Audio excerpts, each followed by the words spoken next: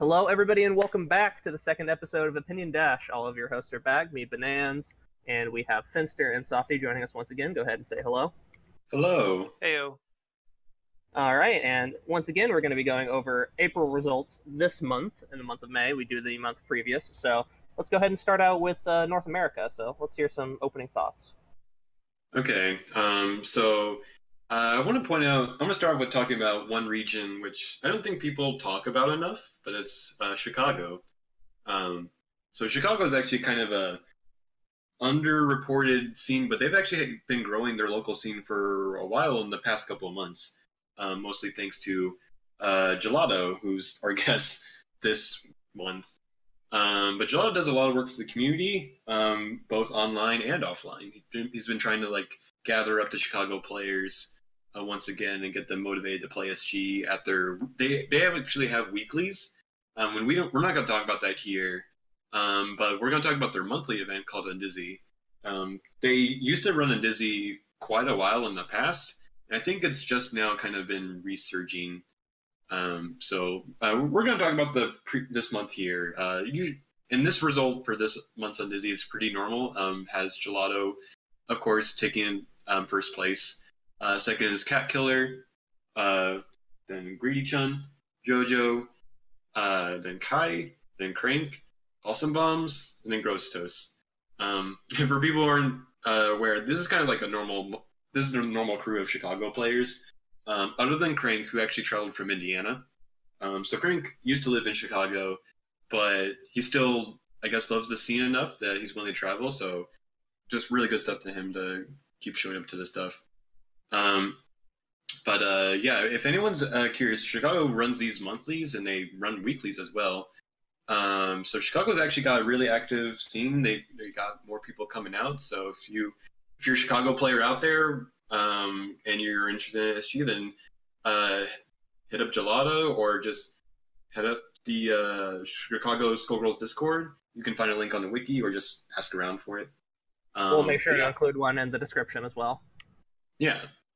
And with that, there's actually, related to Chicago, we're going to head off to a very similar event, which is called Michigan Masters. Now, it says Michigan Masters, but if you look at this result, it's almost entirely Chicago players. Basically, Chicago, I guess, rolled up for this event, and that's actually pretty cool. Michigan Masters is sort of it was just an offline event that actually features. It's like a major for poverty games, basically. That's the only way I can call it. Any poverty game you can think of, this major or this tournament has it, and it's pretty actually awesome. Unfortunately, Skullgirls didn't actually make as a main game, but they still ran it as a side tournament. It still had a couple. I think it still had 8 or more entrants. Thankfully, It had 11. Okay, cool. Yeah, good stuff. And the big thing is you see a number of good players also enter. The bracket was fairly small for a tournament, but you had some pretty good players. Datagram, Royal Heart. Greedy Chun has always been kind of decent from what I can see. I lost to him once in tournament, so. Oh, really? What tournament was that? It was CEO Taku. I had just come off a really hard loss from Mr. Peck, but he beat me fair and square. So. Okay, I actually don't see Greedy Chun travel that much outside of Chicago, so that's pretty cool to see. I hope I see him more at other things, but I guess he doesn't need to because he lives in Chicago and Combo Breaker.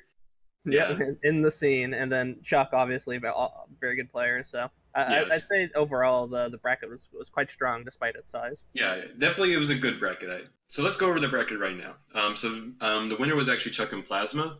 Second was Gelato. Third was Greedy Chun. Fourth was Jojo. Fifth was Cat Killer. Sixth and seventh Royal Heart, and then Datagram, and then eighth was Mr. Two. Royal Heart was actually DQ'd, so unfortunately Royal Heart kind of had a lower placing than we would expect. Weren't they also in Soul Calibur top 8 or something like that? Yeah, I think it ran at the exact same time as Soul Calibur top 8. I saw there was conflict there. I remember something like that. Yeah, I remember something like too, and stuff like that just happens. And unfortunately, Skullgirls is the side tournament. Yeah, and Soul Calibur was the main tournament. So one is worth more money than the other. Yeah, hopefully Soul Calibur will be hype at Evo, but this is a Skullgirls podcast, not Soul Calibur. So anyways, yeah, it was still cool to see Chuck and Plasma beat Gelato. Even though Gelato's my boy, I'm always rooting for him and wish him well. Chuck has also been improving really well, and I thought he actually played just actually really solid. Like, I can like fall. Sometimes you can look at a set and be like, oh, this was their off day or something. No, like Chuck and Plasma was just really solid today. So, sure. Overall, good tournament, good bracket. Yeah. Yeah. It looked like a pretty awesome bracket, and I want to talk about Escaping Workforce a little bit, and we could see kind of some pretty nice results. Gelato taking first in a number of them, and iControl also showing up for all of these as well. And then one notable result, new player I haven't heard of before, actually, Rintaku taking third place over some other more notable players. What do you think about that?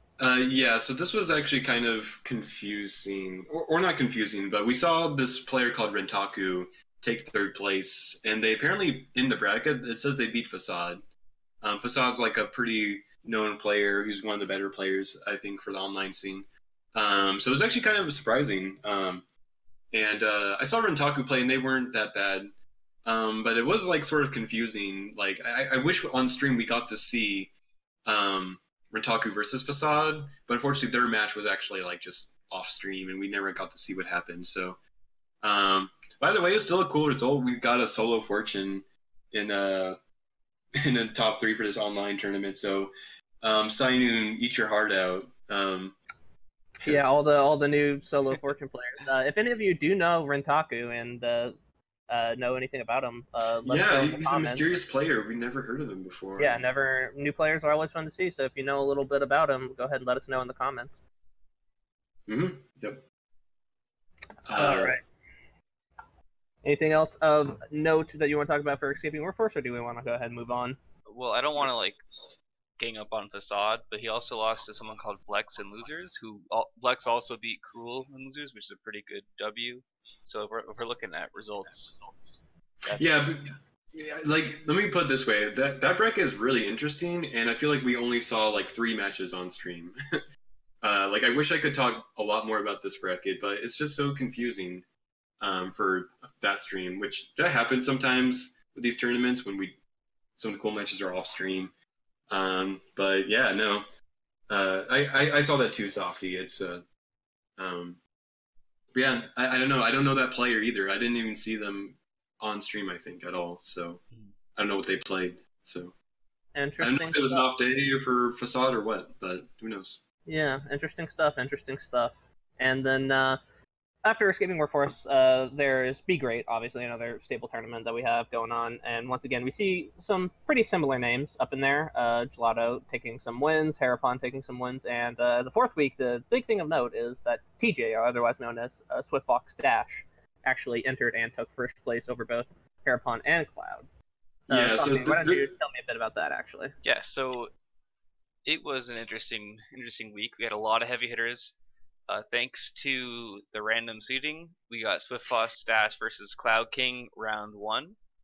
So that kind of messed with the bracket a bit. Cloud King had to pull a gigantic losers bracket run, and Cloud ended up getting 3rd, losing to Swift Fox in losers because Hirapon took a set off of TJ in winners finals, which is pretty impressive. I think it was a 3-2 victory, and then he got 6-1 in grands, but he took a set.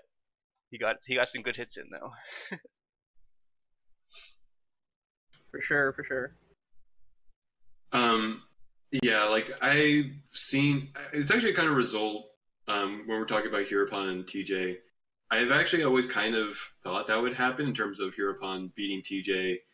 It's always, I felt possible. Any player who plays brass, I feel like is the kind of perfect player to like just really get a good upset on TJ. So, like if anyone, like sometimes when some players look at TJ, they're like, how do we deal with like a strong duo like Peacock with that assist with lock and load? But really the secret is kind of just play brass. Brass is really tough for Peacock to deal with, and it's kind of a shame that in America we don't have more brass players to take advantage of it. So I hope this is a sign to everyone, like, hey, you really can just counter pick brass sometimes and it'll work out. Yeah, just play big band, forehead. Just play big band as a peacock, it'll work. I mean, it's not that easy to play. You do have to kind of know big band a bit to like do well. Most players can abuse kind of pocket big band players, but if you do know big band, then it is helpful for the matchup. It does help out a lot. Yeah. In general, I thought B grade was actually pretty good this month. It had good turnout overall. I actually liked seeing like Full Bleed enter one week randomly. We had Penny and Fluter Sam, like they normally don't enter tournaments. All these players like who we normally, and TJ of course, a bunch of these players who we normally don't see enter these online tournaments just decide to all enter in April. I thought it was really fun. So yeah, very interesting for sure. And then great turnout overall for the event. So really well put out. For PSN, moving over a little bit, got a little bit of time for them. Let's talk about Shaky entering. How about that? See him entering both of the during the bi-weeklies. Yeah. Shaky entering, Dante entering. Basically, like Shaky Fingers has like played on PSN, but we normally don't see him in the actual like PSN Ranbats. I don't know if it was because of a time thing for him. I'm not sure, but whatever it was, I think he got out of his system and now he's like entering, and it's pretty cool to see. I wish I could see him play versus like Nano or some other players. But still, it was a pretty good turnout with Red Savern and Idante.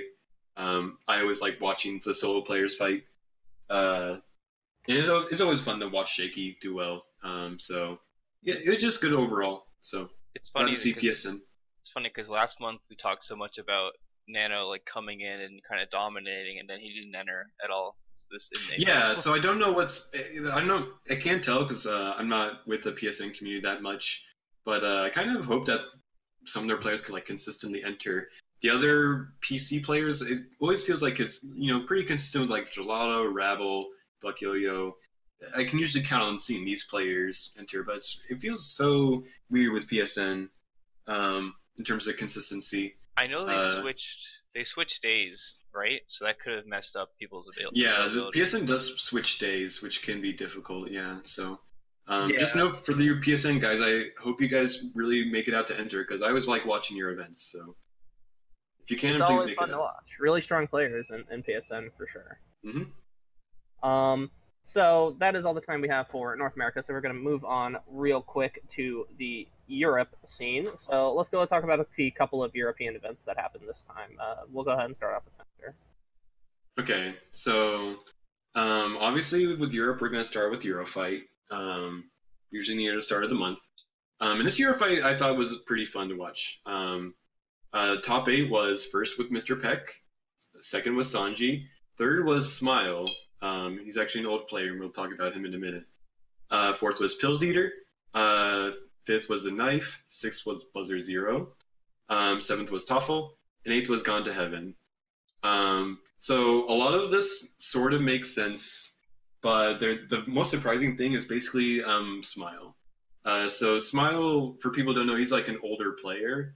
I don't know when he started playing, but like he's gotta be from definitely like 2016 days at least. And he kind of took a long break, I think, for school. Maybe also just taking a break from SG. And sort of recently, he just came back to the Discord, and we sort of like nudged him, like, "Hey, you should start playing SG again, dude." And he just came back, and the first tournament he entered got like third. Actually gained kind of an upset versus a Knife, Buzzard, and like Toffle, and like I was surprised to see like him come back and not be super full of rust. And like Smile's a pretty solid player, honestly. He deserved these wins. He played very well. I think he even had a really good set versus Sanji too in that set. So honestly, this Eurofight was pretty fun to watch, if only just to see like Smile like actually just come back out of nowhere and just really go to town. So always good to see someone getting back on the bike, just like at the bike, right? Yeah, I feel like this kind of happened last month, but it's just always a good thing to see. So with that, let's move on to kind of another big event that I want to make sure I get to is the Mr. Boris Kumite. So the Mr. Boris Kumite is kind of special for one big reason is Mike Z entered. He's our special guest who none of us expected. I don't know why Mike Z really entered, but maybe he just has the personal Russia connection. Given he was in the stream chat. Given his history, and someone asked him to enter. That was it. Oh, okay. I don't see Mike Z often entering some of these online kumites and stuff, but I thought it was something appropriate about, of all the ones he entered, it would be the Russian kumite. So. Exactly. Yeah. That to me is very, very funny. Yeah. But no, so there's some pretty good results here. Mr. Boris got to play against Tony and had a pretty good set. Tony won 3-2. Actually, when he played Mike, Mr. Boris lost 1-3. But still, it was actually, despite the lag, it was a really good set. Trust me. We had JP enter as well. That set went 3-2 for JP. Unfortunately, these matches I'm mentioning, Mr. Boris keeps losing, but let me promise you, Mr. Boris is a really interesting, fun player to watch. That kind of happens through most of these. I would say is that Mr. Boris actually kind of loses, but like pretty narrowly, or at least they're really good sets.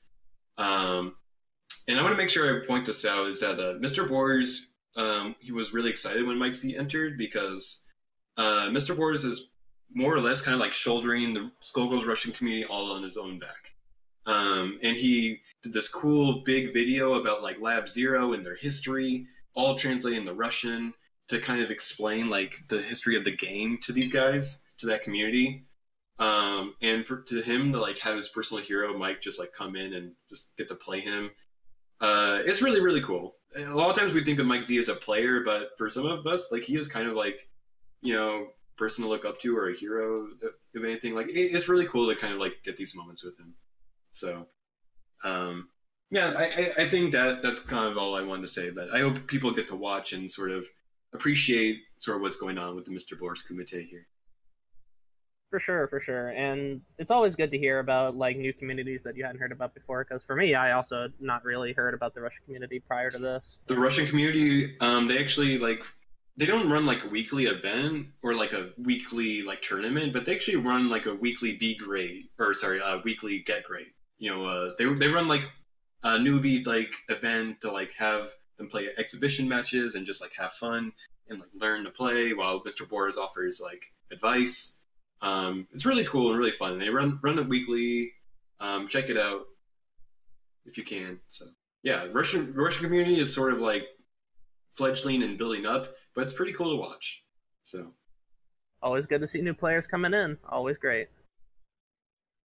All right, and while we're still on the topic of EU, let's go ahead and switch on over to the EU Skullbats, where we have Quav taking 1 week, Ranger taking another, and Peck taking the last week. What are some of the thoughts on that? Kind of quick, but standard results, I think. I believe, I don't remember, but I think I asked Peck about this before, and I think one thing Peck has been trying to do is play more. This is maybe when Peck was just trying to play Point Parasol with Robo as a duo, instead of just going with his normal trio. I believe the reason he said was because he wanted something else to do with brass players like Buzzer Zero or Sanji and whatnot. Because obviously brass players, the kind of thing Mr. Peck would struggle with his team. So I think normally he tries something out, and it worked out in the last week. Hopefully it's something he can get working versus Buzzer Zero. So, and we probably won't have time to cover this, but there was an offline tournament with the mix-up. Sort of standard results there. It was a French tournament. Standard results with Nephros taking first, Sanji second, third with Rex, fourth was Raranoi, who traveled for this tournament, surprisingly. Fifth was Servon, sixth was Shaft, and then seventh, I literally don't know their name. Like, I think it's Fighter. BB-38 Fighter. Is that a Star Wars reference? I don't know. Is it a Star Wars reference? I don't know. But that's BB-8 and not. I don't think that this is. It is. I think BB-38. I don't know. Yeah. Well, if anyone does know BB-38 and what we assume is Fighter, let us know again in the comments if you know this player. Yeah, tell us a little bit about him. It was a fun little tournament. I would recommend watching it. But hopefully the VOD stays out there because it's actually not a permanent VOD. So if anyone can get a shout out to the. Somebody didn't watch the PSA. Come on, folks. They had put it up there for a reason. Nothing makes me more sad than seeing a VOD on Twitch and I'm like, oh, it's not a highlight. Oh. Come on, don't make Finster cry. Please. Only you, for $5 a month, can save your local Finster. Save your VODs. Save a life. Okay. Alright, well, let's go ahead and move on. Alright, so moving on to Brazil, we had some issues finding a lot of Brazil's brackets for this month, in the month of April. The one bracket we did find, we had pretty standard results. We had Jordito, Laggy, and Homer Texas top 3. Pretty much kind of the mainstays. If we find Is it Jorgito or Jorge? I thought it was Jorge. Like, that's just from what I've known him over the years. Jorge makes more sense, actually. Because I mean, it could be Jorgito. I mean, Jorgito is just little Jorge. I know. Yeah. So like, I don't know if he got smaller since we've talked about him previously. Maybe the smallness of the slide. to represent the smallness of our results here. Yeah, exactly. I know that I did talk to someone from Brazil scene recently. They said they were still running their events. They just have I couldn't find the brackets, but they did mention in the main court in like the event channel that they're still running weekly events. Okay, so sounds good. A lack of brackets, and if you want to see your events on the results more often, it would also extremely help us if you sent us in brackets. You know, be very nice. You can send them in our Discord, which we'll have a link for in the description, or if you just want to send it to one of us directly, it would help us out immensely in gathering our resources for these segments. Mm-hmm. Most certainly. And let's talk about Japan for a bit, to do a very quick move forward. What is everyone's thoughts on Japan? What's some interesting stuff? So these results were pretty normal. So first place was Shigaken, who's, in my opinion, he's probably like the third best player in Japan. I hope I don't get crucified by the Japanese community for saying that. I've just seen Shigaken a lot, and I personally like him as a player. And I think I usually see him do pretty well. Second was Bonkarj. I don't actually know how to pronounce his name, but he's a Japanese player who's been playing for a while, plays Pain Wheel Bella Band, and I like him a lot. So if someone can please tell me how to pronounce his name, I'll like it a lot, because I like him so much that I feel bad for not saying his name correctly. Third is Naminori, who, if people don't remember, he's actually a Japanese player who kind of frequently travels to America, at least for Frosty Faustins. I remember that, yeah. What other game does he play that he's good at? I think it's Melty. Yeah, Melty. That's what I remember from. Yeah, that name seems vaguely familiar from Not Skullgirls, so... Yeah, and he's pretty good at Skullgirls as well. I like his team. It's Pinwheel Robo Double. It's a team I think is pretty good. I like that he's repping it out. Stuff. Yeah, basically. So yeah, it's a pretty cool team. Like seeing people play that. Fourth, I'm not sure about this name. Ashindama Na. So again, please correct me on that name. But that's also Para Double Eliza, a pretty good team. Number 5 is a player who entered as Filia Pro, and I am almost 100% sure that's actually Kodama. He's a Japanese player who plays Paraphilia Band. Filia Pro 69. Yeah, I believe he's going for that joke. But is that the new SG meme? My character name 69 Pro. Oh, that's been the joke for a while, man. So yeah, I thought only Alex was doing that. No, we got some more people doing it, especially now with Filia Pro. So all right. Filia Pro 69 right here. Then after that we got Wool, Lug. Again, all these Japanese player names, I know them, I see them on stream, I watch their streams a bunch. I don't actually know how they're supposed to be pronounced, but I want to say Lug because I think it's immensely funnier that way. So, but I actually like Lug a lot. Unfortunately, he only got 7th at this tournament here, below Wool.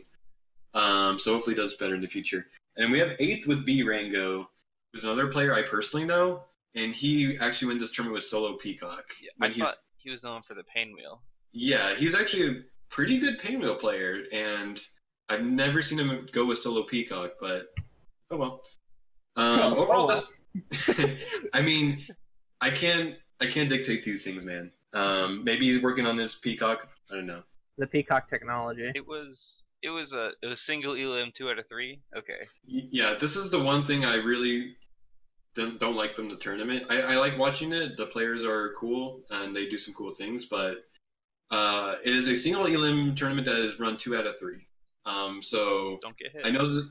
Yeah, it's very rough, and I don't know if we can really get the Japanese team to do this. But man, it would really be cool to just either do double elim or 3 out of 5. And as a quick last shout out, big thank you to FDD, whose full name I can't say. Also goes by Mad Worlder. But yeah, if you see him on Twitch, it's usually Mad Worlder.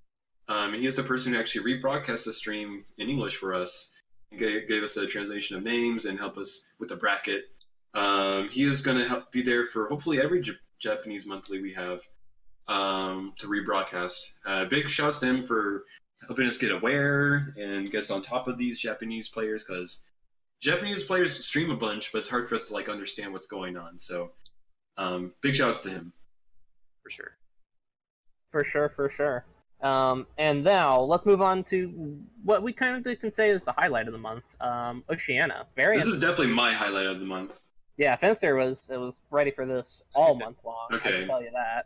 Okay, so let me talk about this. So OCE, I've been watching this scene for I guess the past year or so, and they kind of have this big problem with Jedi Link. If we probably talked about this on the podcast before, Jedi Link sort of to give the story, but Jedi Link's the normal top player who's been beating everyone most of the time. There's been sometimes he's lost before, but it's usually pretty rare. Most of the time it's usually him. And they kind of, and a bunch of those players will sometimes switch teams or switch assists, but very rarely do they ever consistently beat Jedi Link. But what's pretty notable about this week though was basically, if we look at the results right here, for 3 weeks in a row, it was Jedi Link first, and then Mao in second.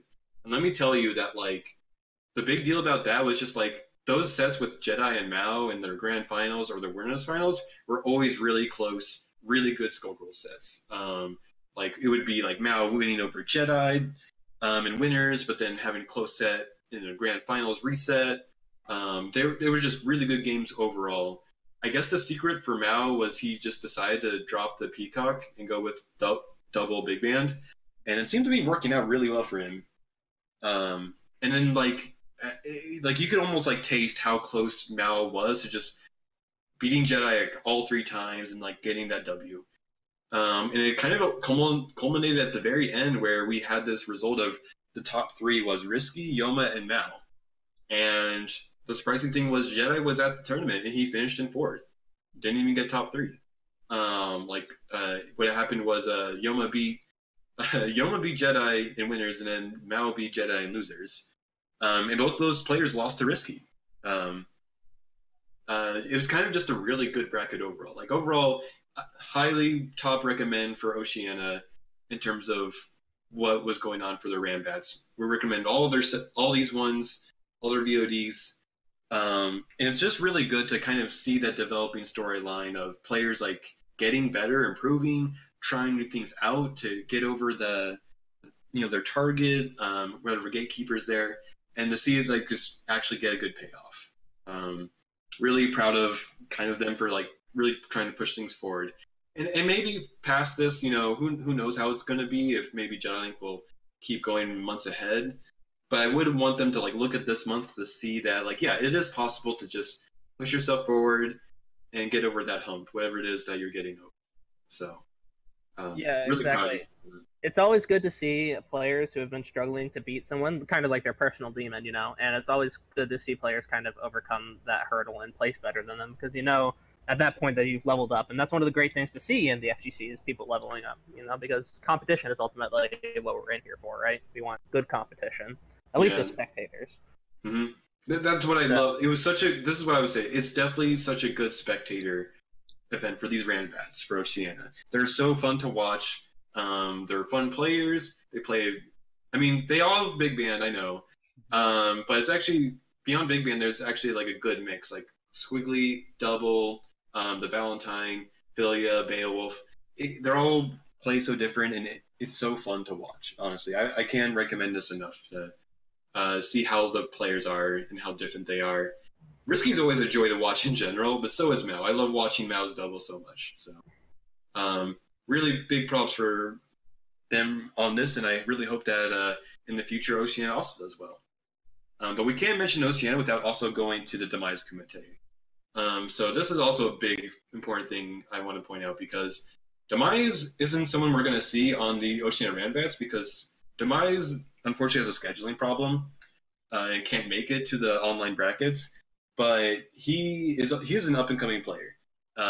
Demise has been like on the radar for a while in terms of trying to make it up there with the top 5 players in the region.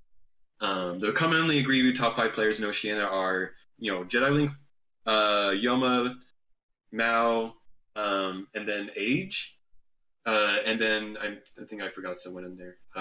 Risky. Yeah, those are our top 5 players, and it's usually mostly those players in the top 3 of all those Ranbats. Pretty normal.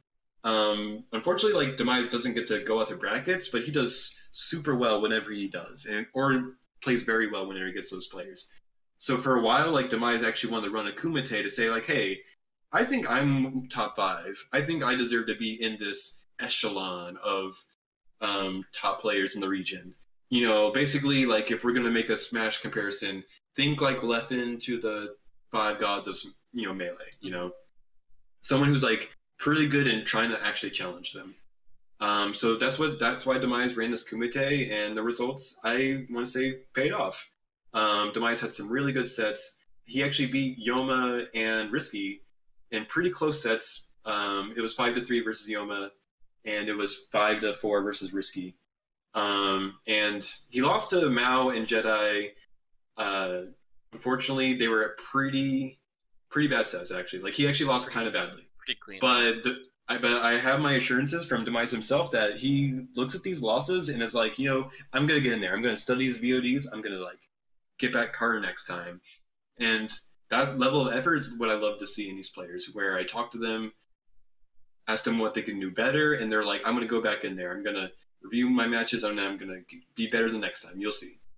That determination is why I think, Demise is going to be a player to look out for. So I would advise anyone to kind of, like, look out for this dude, check out his VODs, and put it up there for him, man, because he is aiming for the top, and I like seeing that. Close set against Wing Zero also was a special guest. Yeah, so our special guest for this Kumite was Wing Zero, who stopped by, like, at 4 a.m. for SoCal. Like, it was like, he I don't know why, but he just entered, and it was a lot of fun. And let me tell you, no one's a bigger fan of Wing Zero than Demise. He loves, actually, like, anything Wing Zero does. I think, like, partway through the set, like, Demise, like, came into the voice channel and was like, oh my gosh, Wing hit me with the thing I always see him do on VODs. That was so cool. That level of, like, fanboying while, like, getting destroyed is just funny. I mean, Demise didn't get destroyed here, but it's just really, really cool to see, that level of studying someone and then, like, having them fan out a bit. It was fun, all in good fun and cool. Did really well also, Yeah, no, Demise is definitely a good player. Let make no mistake, he's pretty good. So sure. Overall, really fun. Yeah, Oceania seemed pretty hype. Mm-hmm. Alrighty, do we have any other notes on Oceania? No, I think we're good. Alright, do we want to talk about YSB at all? Maybe briefly. We can. So YSB is not the monthly. YSB is like the weekly event that Oceania actually has. It's their local event. And some of the players can make out, but the player spread out for Oceania is kind of wide, so only a couple of their players make it out. It's typically like Risky, CJ, Demise sometimes makes it out, but it's kind of difficult. Tox, and I believe Interplay or Enterpay. So we usually see, like, those players a bunch in Oceania, and they're pretty good players. We don't normally get their brackets or VODs very much, but actually for the month of April, we do have a single VOD from their YSB. And the results were pretty, I would say, typical. Risky placed in first, and Demise was second, and third was CJ.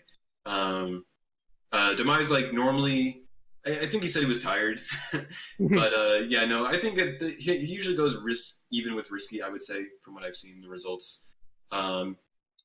So I think this is pretty standard bracket for YSP.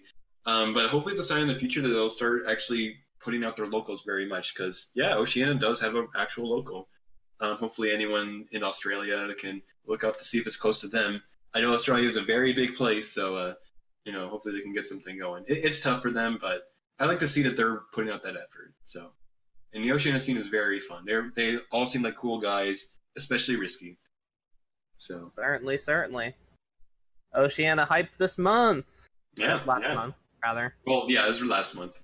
I mean, so we're recording this in like May, and May does have their actual big offline major, BAM, which actually happened the week before Combo Breaker. So check out BAM if you got time. But we'll talk about that next month. Don't worry. Yeah, we'll get to it.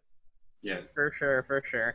And that is about all the time we have for the results, so we're going to go ahead and cut that off now, and we're going to start preparing for our quote-unquote interview, more of just a general Combo Breaker discussion, but we will be including a Q&A with our special guest, Gelato. But for now, a brief intermission, and we'll be right back to you folks soon. Hello, everybody, and we are back from our brief intermission, and we are now joined by Gelato. Go ahead and say hello to everyone. Hello, what's up? It's me, Gelato.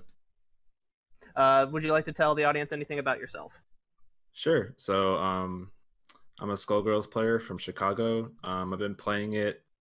I bought it on release as my first fighting game, but I didn't really start getting into it till around going to tournaments till around 2014.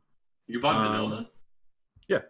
Oh, was that on? Did you buy it on like PSN? Yeah, on PS3. Okay, so yeah, you but, got. I wasn't really into the scene or anything. Okay, when did you get into the scene then?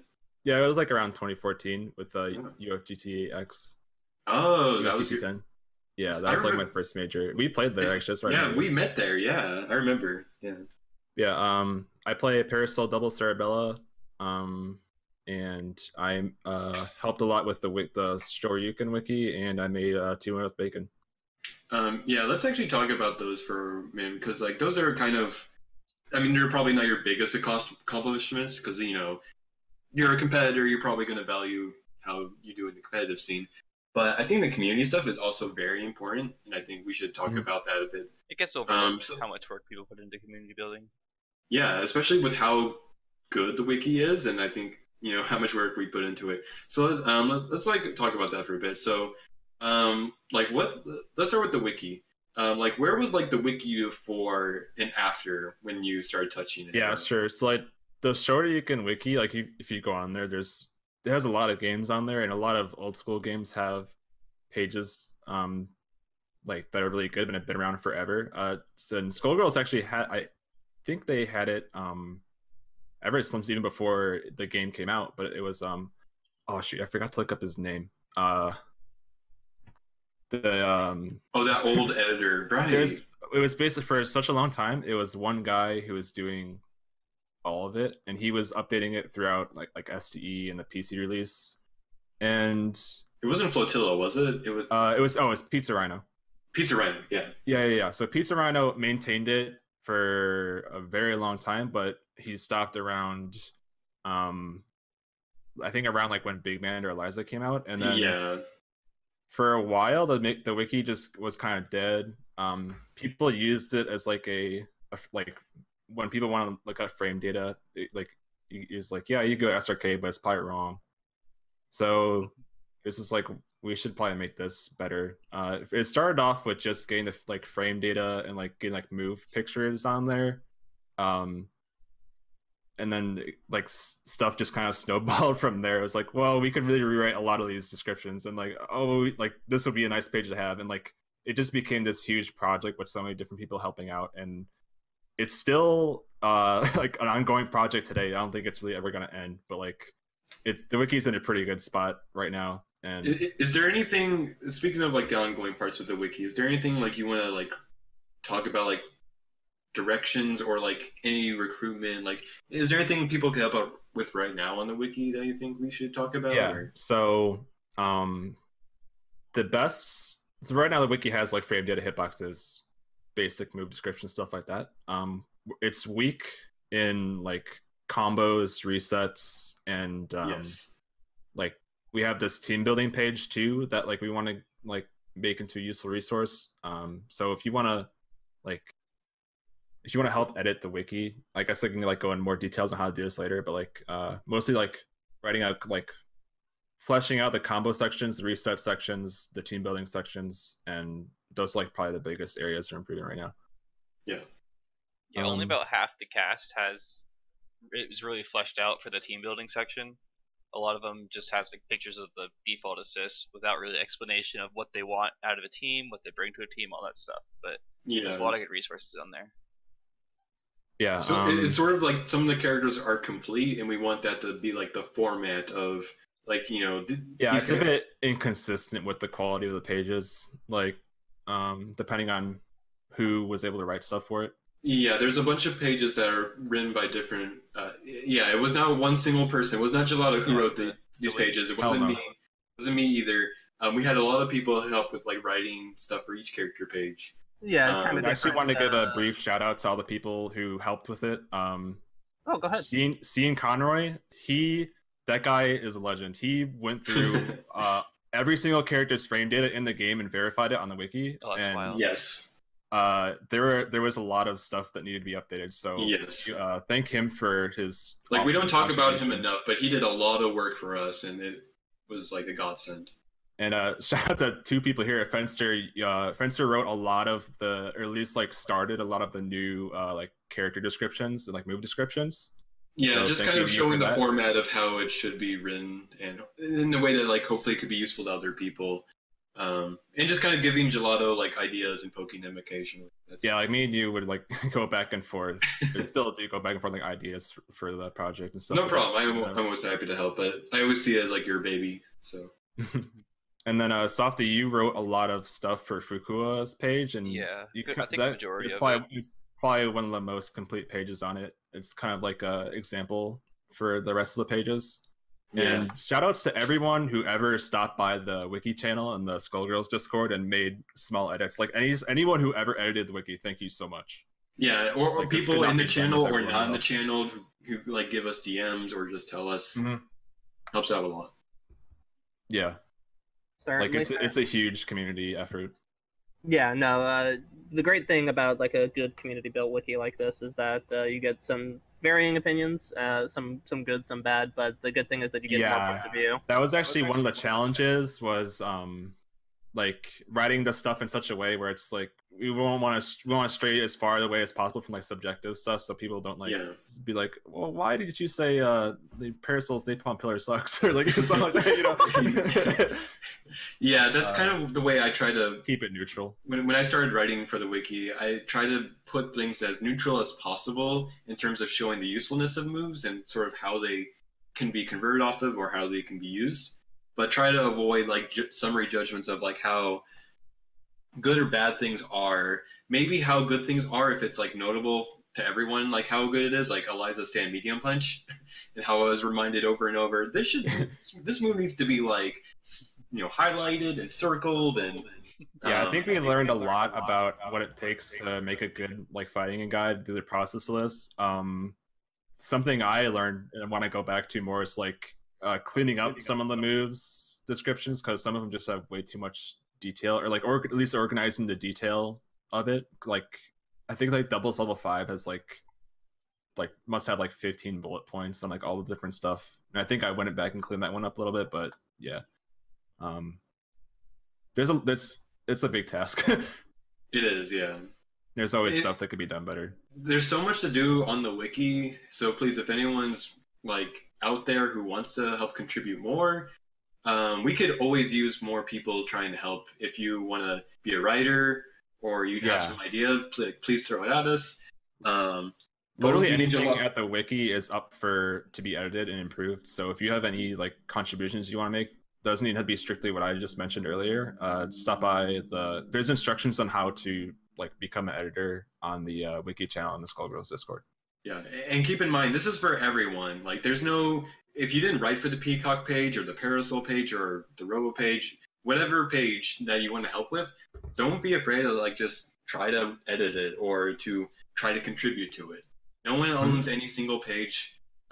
Just as long as you try to talk to someone, and usually you'll be fine. As long as you just get a conversation going about what you want to do and how you think it should be improved. So, so please help us out. We can use any help we can, especially as me and Gelato are getting more busy these days.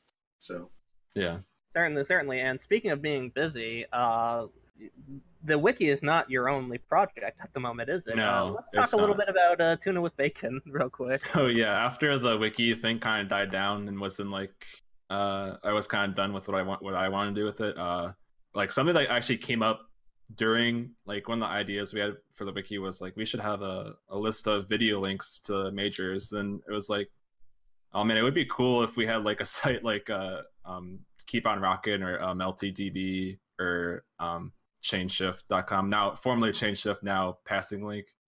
Like these games have like really good match video databases, and they're so helpful for learning the game, and it's just like a general reference or resource. Like when I was learning Guilty Gear, or like Melty, like these games aren't even really main.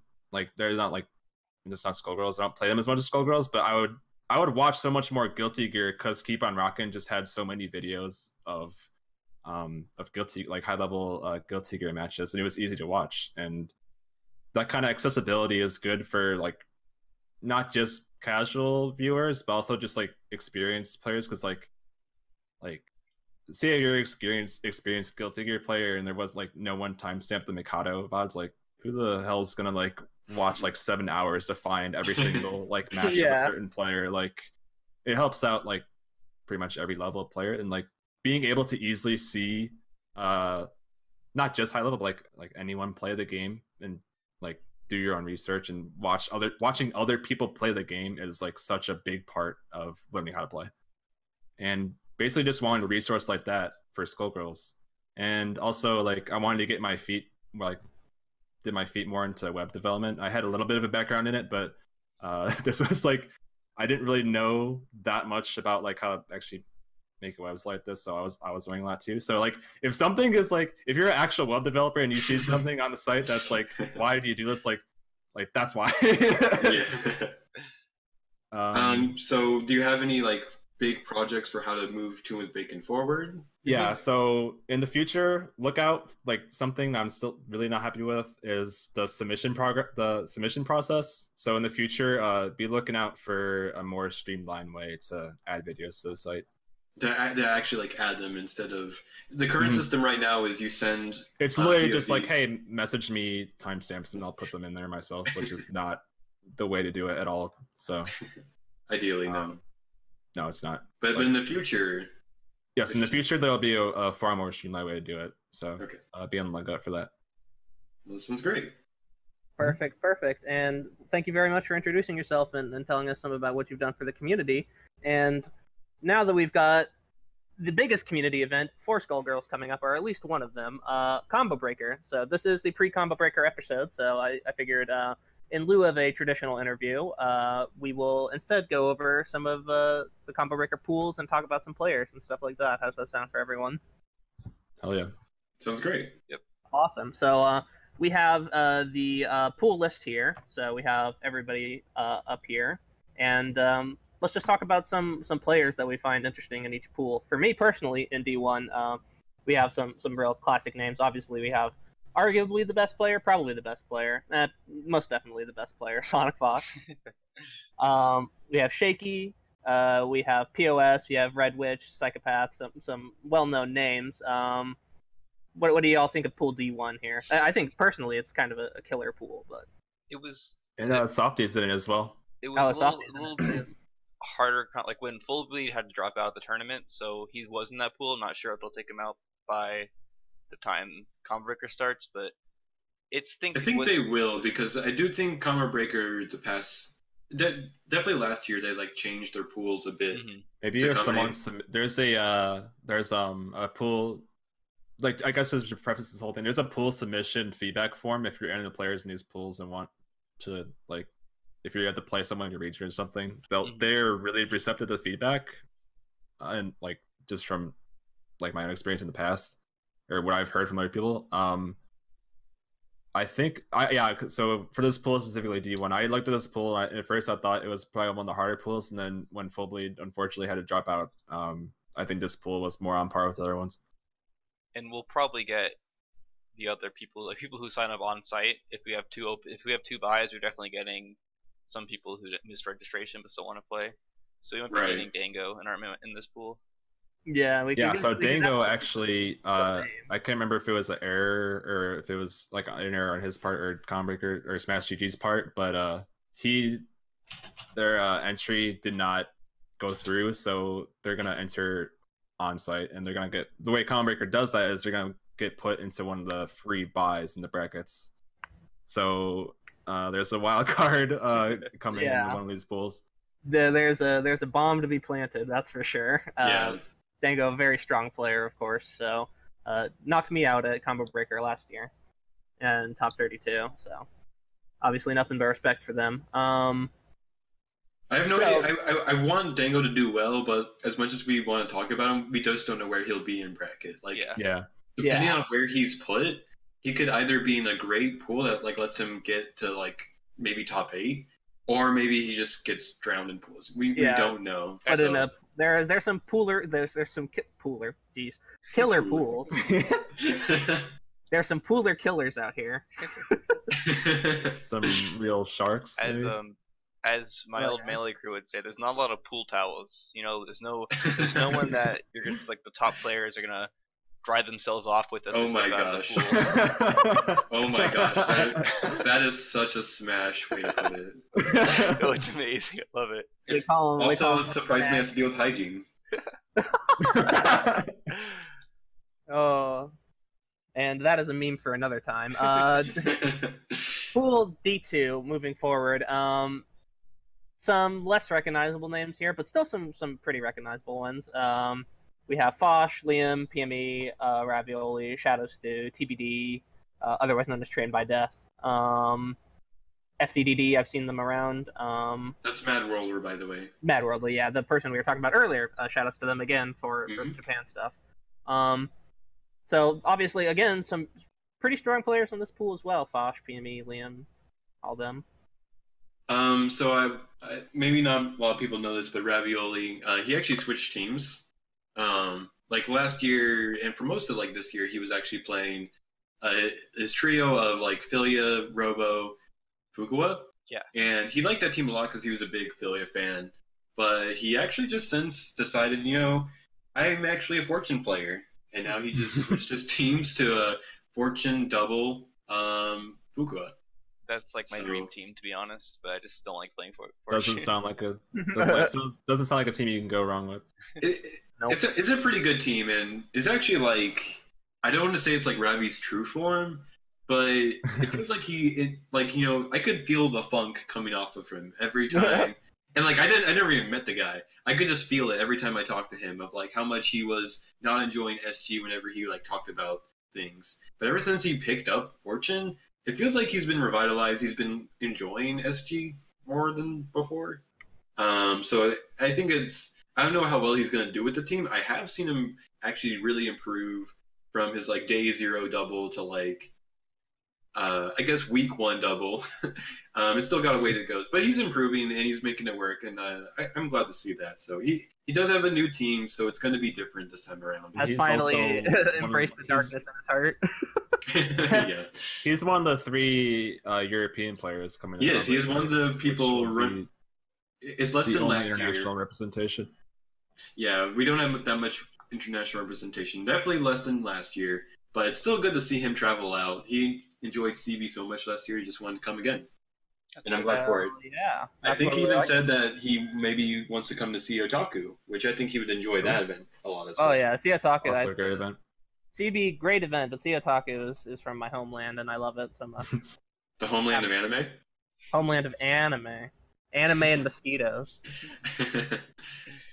So Liam is also in this pool. Is definitely one of the favorites to make top 8, not top 3.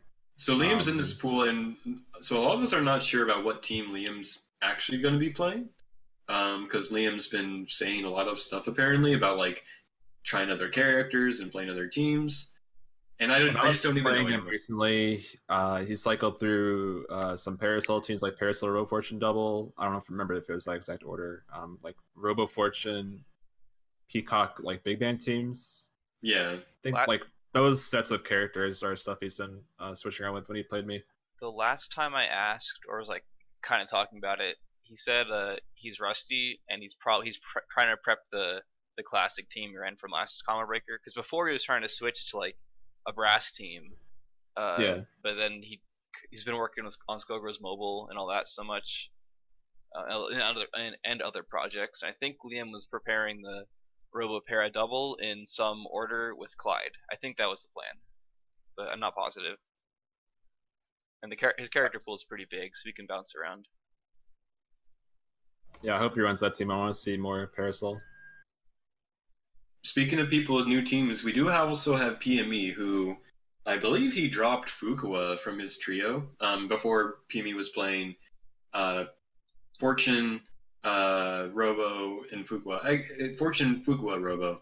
And now PME's playing, I believe, Fortune, Robo, and Painwheel, right? PME's playing a lot of different teams. Was playing Fortune, like Painwheel Fuqua, Fortune Double Painwheel, and then last time I played PME was Solo Fortune just in a lobby, and then Fortune Robo Double or something like that. Okay, so maybe PME's got also some teams that he's thinking about as well. I also see him here playing, I can't remember if you mentioned this, Fortune, Painwheel, Robo. Yeah, that's what I was... Yeah. I just didn't remember the order, yeah. And obviously there's kind of some people we haven't seen in a little while. I haven't seen Fosh personally in a hot minute. So I think Fosh is now on that level of playing Skullgirls at events to hang out with people, as far as I can. But nice to see Fosh back, and obviously Fosh has always been a pretty good player. So. And the last thing to mention, I hope FD does well. Just like with Softy, this is both of their first offline majors, I believe, for SG. For Skullgirls, yeah. Yeah, for SG, obviously. So I hope both of them do well. So I think you'll both do fine, and I hope you enjoy the tournament. Yeah, so the D pools are done now, and moving on to E, we have a pretty strong pool, at least pretty decently strong. We have Adivus, Bungo, Chaka Thunder, Dice Drills, Jack Oneson, Joe Mother, Mai. Oneson. It's got two E's, friend. Okay. Mr. Peck, Stuff, and White Fury. Come on, we got to be proper weebs here. So some strong players to know. Mr. Peck, obviously, a very strong European player. Adives. So I've actually never seen Adives play Mike Z. I'm actually... maybe they won't get like this in bracket, but I really wish I could see them play. Maybe one day. Yeah. He played Mike at CEO Otaku. Oh, Maze is Rikusen? Yeah. Oh, okay. Yeah, so Rikusen's actually been playing SG a lot. Oh, okay. Yeah, and he's been streaming a bunch, and he's a cool guy, so...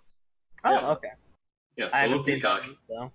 I want to see Rikusen versus a Psychopath, but they're in different brackets. So. The Solo Peacock mirror match, death match. Yeah.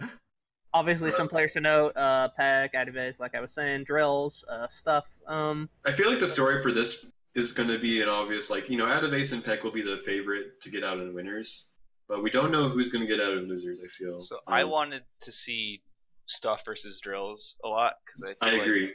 They're both That'd be a good match. Pretty good, and I also feel like the way Stuff plays is going to get, like, blown up by Squiggly. Just... You can't give Squiggly space, really? And Stuff gives everyone space. So, like, actually, I remember... just gonna get singed. Because SoCal doesn't have a Squiggly, really. Link just plays solo now. Mm-hmm. At Frosty, this is a long time ago, but at Frosty 17, I believe, Stuff beat Drills. There we go. Okay, so we got a okay. See, I didn't know that. That's cool. Also, side note, there is a actual SoCal Squiggly player. It's Weatherby. Oh, yeah. Forgot about Weatherby. Yeah. He does play very infrequently, so I understand why. The Weather Boy. But no, he's there and he's repping the Squiggly Painwheel. So yeah, that'll be a good set. And now it's a run back, so there's more on the line if they play. Yeah. I'm glad to see Drills play again in general. Drills is a really cool guy. Hope everyone says hi to him. Yeah. Drills also really fun to play and hang out with. So E1 pretty decent amount of players in there. Kind of less than some pools in terms of the real killers out there. E2 definitely has some strong stuff in there. Depending on, of course, how on game Sage is. Sage obviously used to be one of our top 1 players, fighting Sonic Fox pretty much year after year for grand final spots. So let's go over the whole thing. Yeah, so actually Sage won the last Skullgirls major with Frosty Faustings. Yeah, important to know. In case you don't, no one, people out here may not know, Sage before, like many like if you like were just entering the FGC, Sage is like a really good Dragon Ball player, but he got one of the games he got his start in, and I think he said it was like one of his favorite games is Skullgirls. For him and Sonic Fox, yeah, they've said openly like SG is their favorite. So it's always cool to see him come back and play. I don't know if he ever. I don't know how much he does. He does stream it from time to time. I asked him yesterday on his stream what team he was playing. And he says he's gonna try to play Parasol Double mostly. And I think he was playing off stream yesterday because I saw Alucard was like he was showing Alucard how to play Valentine. So he's going Parasol Double? Parasol Bella, my bad. Oh, okay, Parasol. Okay, yeah. I was gonna say that's a team I knew him to play. This is frequently the team he's been trying to play. Yeah, he played a bit at Frosty as well before eventually going to his Bayo trio. Known for. And let's go over the whole pool, though, not exclude anybody. Yes. Alcoholic Robot, we have Alex Pie, Aqualord, Sage, of course, Fuzzy Snugs, Mega Man DS, Midi Man, otherwise known as Midi, Mine, also called Jordan, Pancakes, and Turvon. With real names now? Whoa. Well, Mine is he's gone by Jordan for a while now. Okay. I think so, at least. Most people don't doxing live on stream. Yeah, live doxing. But yeah, there's a bunch of. I think this pool is actually kind of full when it comes to good players, or at least like, I mean, maybe not top players, but like I think it's got a lot of really. It's gonna be really tight in there. Yeah, it's got people who will hold you down and drown you under the water. Sure. Definitely like Fuzzy's. Like Fuzzy's always going to be a solid player, I think, and I don't know how much he's been practicing, but he pretty much does well every CB or how much he practices. Yeah, I think he's got a solid shot at top 24 for sure. He's one of the few NA Squiggly players. Yep. And Skullgirls players, but yeah. And Skullgirls players. We'll start with Sage, obviously, if Sage is on his game, then he's pretty much a shoe-in for top 8. But no, who's getting out losers is going to be a more interesting question. Yeah, well, it depends if Sage has been practicing actively, because there has been some tournaments where Sage has gone out of pools. That happened last year at CB. So. Yeah, so it really depends on if he's playing the game and if he's practicing, because there's people in this pool that could beat Sage if he hasn't practiced. Yeah, we do have like Turvon here who, like he has been playing a lot and trying to like level up. Yeah, at the exhibition he killed a lot of people. Last year at CB he did well. He's gonna carry me in the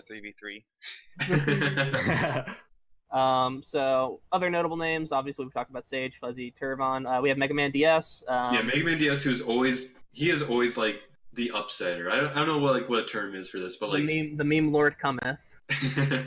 Yeah, so like he's got a lot of memes about him, but top 300. He is a very top 300. He's oh gosh, the memes will not end if we don't stop now. He's a SoCal player who doesn't enter it all the time, but when he does pretty well. He's a very solid fundamentals player. Some combination of Parasol, Fukua, and Robo. I think his point. What I saw him last when he was at Salty was a point Robo, Fukua, Parasol. But yeah, some combination of those characters. Yeah, then, mostly gets by with his good fundamentals usually. Yeah, and Midi is another fundamental player for sure. SoCal player. Mm-hmm. Yeah, Midi Man's fundamentals are insanely good, and he's been grinding. I've seen him asking for a lot of matches. Yeah, going over him. And then we talked about this on the podcast last time, but I think Midi was also okay. Maybe not, but Midi was also maybe we just didn't cover it. But yeah, Midi has also been doing better at Salty lately as well. Had some really good matches versus Mike Z. I think Midi also is going to be whatever comes out of this pool. I think is going to be pretty good. So. Yeah, and then obviously we have Alcoholic Robot and Mine/Jordan. Both players not to underestimate. Yeah. Both players not to sleep on at all. They will kill you quickly. And if I had to predict a top 3, I'd say Sage, Fuzzy, Turvon, but there's tons of potential for upsets between everyone who's in that top 3. For sure. And if we don't go over your name in the pool here, nothing personal to you. We just haven't really heard much about you yet. If you happen to be watching. Well, Alex Spy's been playing the game for a while. Oh yeah, we kind of neglected to mention Alex. Alex Spy might also be in this tier 2, but yeah, this pool is really hard to predict what's going on. So for sure, there's a lot of players in this pool that could easily win. So let's move on to the H's. We have H1 here. This pool also has some pretty, decently strong players for sure. We have Datagram. Who's this Gelato guy? I've never heard of this clown. Datagram, Dormox, this Gelato guy, Greedy Chun, Krakatoa, Latino Flava as a. Let's not dox people on stream. Namby Pamby, Rodney Red, Sunset Radiance, the 1GE, and Wing Zero. So obviously some really good names in here to mention as well. Notable Wing Zero, probably the biggest contender for top 8 here. Yep. But I think Gelato also has a good shot. Yeah, Gelato won't talk about himself, but we can for him. So yeah, I definitely think talking about this pool. It's okay, because I definitely think Gelato, he's been improving a lot in the past year, especially since he's changed to his Cilia Slide team. So I definitely think that for sure Wing and Gelato will be getting out of this pool. If not, probably also top 8 potential for sure for either. It just depends on how the bracket goes once we get those, but I would not count Gelato for top 8. Maybe this is his year. We'll see. For sure. And there's definitely a number of players in here that could take third as well, easily. We have Datagram. We have Greedy Chun, who, like I said, has beat me before. We have a timer going off. Sunset also could take the third spot. So there's a number of people kind of, I think, fighting for it's on. Third. Yeah, just like the last pool, it's going to be tough to determine who's getting out in third. Very stacked. We just don't know. Yeah, quite strong. So I think lots of good players in here. Kind of also didn't mention Krakatoa, old Painwheel player, if I remember correctly. Lots of. He is the originator of a bunch of Painwheel tech. Painwheel, Clyde, and like Updo, right? Yeah, he was the original Cilia Slide user. Froggish model 0.1, right? Yeah. I remember. So Krakatoa's from Canada, right? Yep. Yeah, I remember. His tag here is Ontario. Seeing him in the forums back in the day, and then when I was learning Faust in Guild Gear, he's really active in the. I think it's mainly what he does nowadays. He plays Faust in Exerd. Okay. I know he was at Frosty, I think. Yeah, I actually talked to him briefly at Frosty too. What did you talk about? Just like, hey, it was like when I was like during my pool. Oh, okay. All right. It's just good to see an old player like Krakatoa. If like I was like, I think I was talking to him. I don't know if he knew he was talking. If he knew who I was, but maybe not. Who are you again? Hello. Don't worry, you'll make your name for yourself this year. Don't worry. Yeah, exactly. Just kill him in bracket. Easy clap. Moving on to the second H pool. We have H2. We have in this pool AC Fan, Big Al, or is that AI? I think that's Big Al, but yeah, I can't tell. I's and L's always the worst. I'm assuming that's Big Al. Doppler, Kasparus, Mike Z, Mysterious J, Clawsome, Swift Fox Dash, otherwise known as TJ, Zinan, and Zion. Notable names in this pool. Obviously, TJ is pretty much a shoo-in for top 8, I would say. One of the stronger players. Mike Z also very likely to get out of the pool, has a good chance at least. So I want to put it this way. I think this pool will depend on where the bracket goes, because we have Mike Z, Doppler, and Clawsome Bombs, and I think all 3 of them could actually get out of winners. It really just depends. Clawsome Bombs is one of our Chicago players who's been playing a lot. He's been practicing, grinding. And I think like his team, could make an upset. Like he's got Fortune, like Eliza, and I forget who the last character he played. Squiggly. He does have a bit of a team. He goes through a lot of different teams, so he'll probably pick his team on the spot depending on who he's playing. I think all Fortune is his main character. Yeah, he's going solo Fortune in the 3v3. Okay. Okay. Basically, I think any of those characters in a good combination can do well versus Mike. I think like Mike might have a problem versus Costum if he faces him. Interesting stuff. And we also have some other names that could maybe get out. AC Fan and Kasparas as well.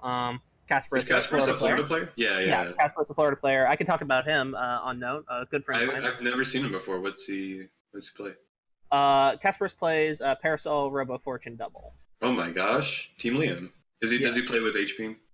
I believe he does play with H-Beam, yes. Okay. Yeah. It's been a while since we've played, but he got second at our regional before I left, managing to beat Fredo, which was a really big accomplishment for him because he had not managed to do that at all previously. That was the first tournament where I had somebody challenging me in grand final. I don't know if you need to explain the Florida power levels a bit to explain. I can go over it a little bit. So back when the Florida scene was playing, obviously the big names would be Rabble, but he's in South Florida, so he doesn't get to make it up as much. And then in Central Florida / Tampa, where we played, that was where most of our scene was, where we had Turvon, myself, Fredo, Sox, that crew.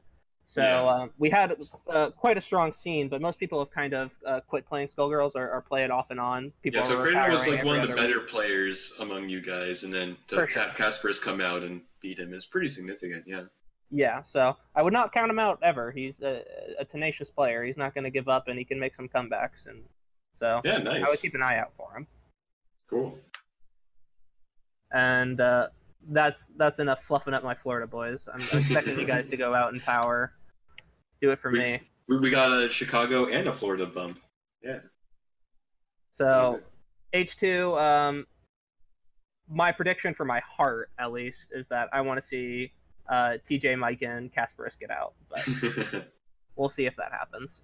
I think it all depends on the bracket. I have no idea. Yeah, it is heavily going to depend on the bracket, which we do not have, unfortunately. So, moving on to Pool I, we have 2Z, Buck Yo-Yo, Cloud, Q and Chris, Death Dog, Mocha Panda, Mocha Panda. Isn't it Mocha? Yeah, it might be Mocha. Okay. Mocha Panda, Sev, Sox, Sploogey McNoodle, and the Crank Machine. This is perhaps the most stacked pool. So I think this is like the most stacked pool we have in CB. That's kind of funny. It's a killer pool for sure. Like, we don't have very many names up here, but the names that we do have up here are quite strong. So definitely, like, I can't even predict who's going to get out in winners between Cloud, Sox, Sev, and Sploogey, maybe even Buck. I think any of these players really can have a chance to. Well, I mean, Cloud, I think, is probably going to be definitely getting out, but I think Cloud is the favorite for winners, but he could come out in losers. I think. Yeah. Sox has a chance. Players. Sorry. So my personal power level for this pool that I'll go over real quick is that I think Cloud is the favorite, and then I think number 2 is Sox personally, because Sox always has this thing where people like to not drum up hype for him, but he's always a really super consistent top 8 performer. Like at all these majors, he always tends to make top 24. I don't know why people overlook Sox, but he's always been solid. Yeah, Sox has always been an insanely good player. I should know, coming from Florida, I've played him in the scene a bunch. He's obviously a super great guy, really good player. So, personally, I would rate the pool as Cloud, Sox, Sev, Sploogey, because also Sploogey is also a very good player as well. Sploogey is going to be probably the biggest underdog in this. Yeah, well, kind of like the underdog, but like also like the black sheep kind of. Yeah, like most like wild card, because they're a SoCal player. I think they mostly play under night, but when they do enter, there's a Wednesday night fight tournament. I don't know, I can't remember exactly who showed up, but everyone really good. As a matter of fact, I was at that W. He was. It was Wing there? No. No. That's what I thought. Yeah. Everyone but Wing, and Sploogey just like one and done SoCal. But yeah, like Bananas, really Bang, and JMZ, and JMZ beat Sploogey in winners, but Sploogey got JMZ in the reset and beat him grand finals. And they played I can't remember what order, but Parasol Beowulf. Beowulf, yeah. Yeah. Okay. Or Beowulf Parasol, depending on some team orders they play against. But yeah, obviously a super big wild card for this bracket, and also notable that they entered an SG as well. Yeah, so they basically won and done the SoCal scene. They just won that Wednesday night fights, and it's like, yep, that's it. I'm good. Makes the gas money. which I love. I love that nature. It also makes me wish I could see another California player play against them. Yeah. Now it says Buck Yo-Yo's California, but I don't think Buck Yo-Yo is SoCal. NorCal? Probably NorCal. He might be. Basically, it's like SoCal, but it could be like further, because SoCal is gigantic. You could SoCal. From basically, I want to see Sploogey versus our typical salty crew, and I want to get them. Yeah. I want them to have their run back versus him. When we're talking about the SG SoCal scene, in general, we mean people around the LA area, the greater LA area. So that is generally where the SoCal scene, the quote unquote SoCal scene, takes place. So, also ought to be interesting. Sev is going to debut her new team, Beowulf Double Big Bang. Oof. Well, I wouldn't say it's exactly new at this point, but I think it's new. Well, it's new from last year. Yeah, major. Yeah. Was it the first major? Has Sev been to? Sev signed up for Frosty this year, but didn't show up. So this is going to be the first major. Okay. Yes. So yeah, this will be the first major that Sev is playing the Bayo team. Yeah, I think she's been working on it for a while, but like. It's the type of team that'll just make you explode. Oh yeah, for sure. It's the Bayo A-Train stuff. It's the kill. It's the bracket destroyer function. To be honest, like flip a coin a couple of times up. I guess you flipped wrong enough. You're dead.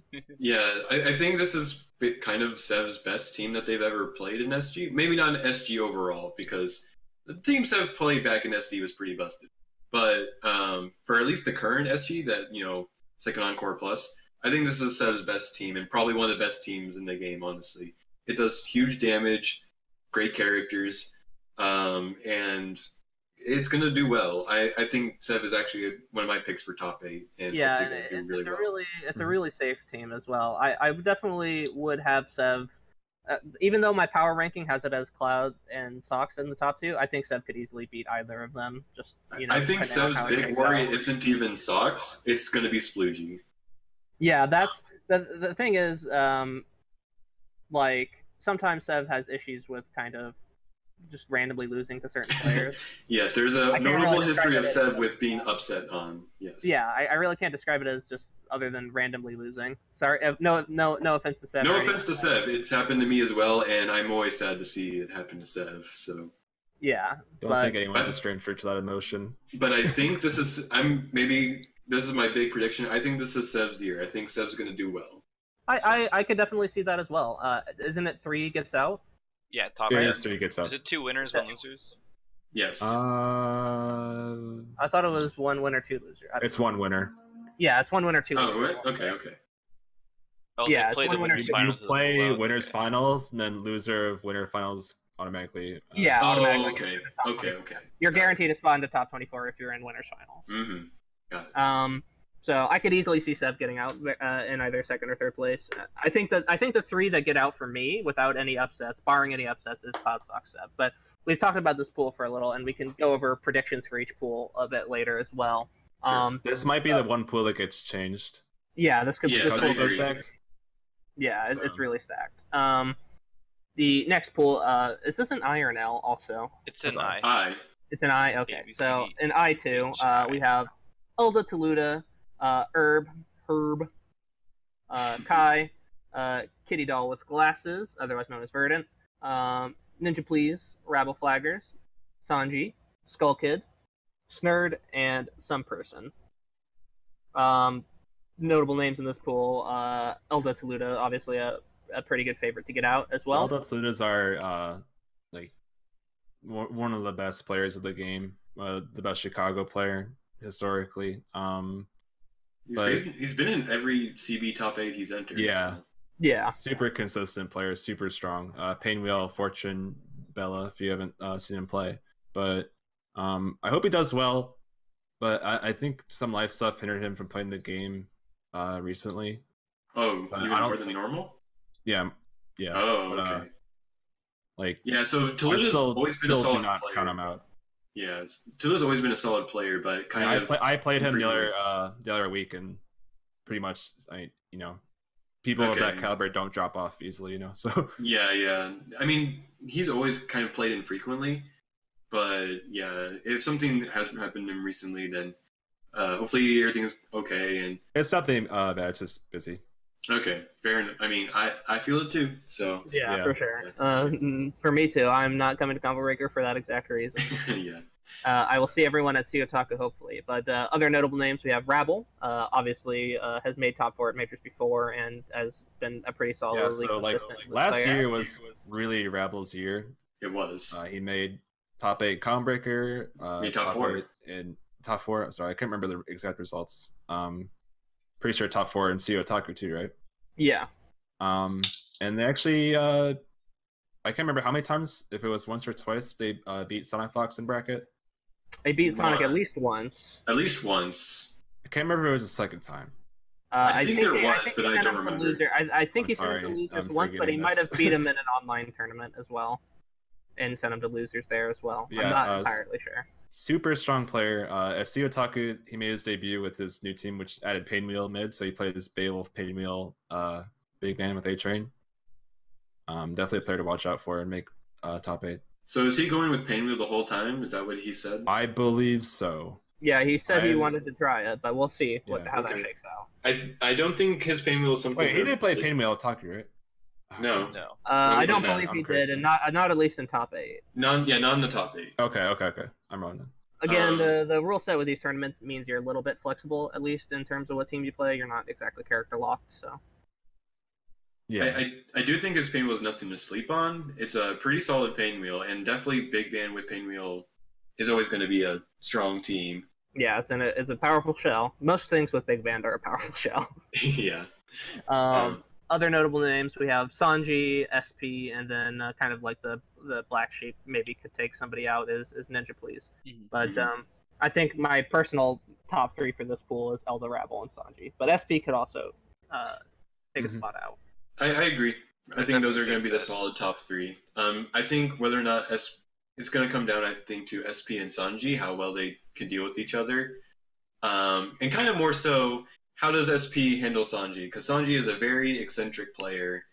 And if you don't have practice against a player like him, it's going to be a rough time. So yeah, for sure. And I don't know how much in practice. Hard team to play against. Yeah, Sanji's going to be going in with the Point Big Band, Peacock, and Big Beowulf, most likely, which is a very solid team. Very annoying to deal with, especially with the way Sanji plays. Very up back, very defensive. Here comes the neutral. Yeah. So hopefully you get all your Point Big Band practice ready. So. Yeah, get it ready because it's certainly it's weird to play against because most people don't run Point Band, and it's kind of hard to get practice against it with certain neutral assists because he can feel really oppressive in just terms of how much space he controls. Mm-hmm. So now that we've gone over the names and all the pools, we'll start with some predictions we've kind of brushed on it already, but I kind of want some official predictions from people in terms of who they think is going to get out of each pool. So, D1, let's go in order, as a matter of fact. So we can start with myself. So in Pool D1, I think that Sonic Fox, Shaky, and... The third is hard. I'm going to root for Softy. I'm going to say words Softy. Carefully. I'm going to say Softy. Don't root for Psychopath, please, because he's my other Shaky. Also, shout out to Psychopath. Really cool dude. We met him last year at Combo Breaker in Chicago. Awesome guy. Made top 8 at Frosty as well. Yeah. So, cool guy. Not rooting against you or anything, but I gotta put my boy Softy there. So, Sonic, Shaky, and Softy, I hope you make it to top 24. Good luck. What are your thoughts, Gelato? That's basically my prediction as well. Sonic Fox, Shaky, Softy, and as long as Red Witch and Psychopath could make potential upsets. Yeah, for sure. Definitely can. No one should count out Psychopath for sure, because he has made upsets in the past. Yeah, don't count him out. All right, Fencer, your thoughts? I agree. Sonic Fox, Shaky, and Softy are my picks. Maybe to put it more specifically, I actually think that I would put Softy above Shaky. I think Softy's been really grinding out a lot, and I think Shaky definitely has a lot of very interesting, good Robotech out there, but I don't think that tech is going to last versus any of the Fuqua stuff that Softy has. That stuff is scary.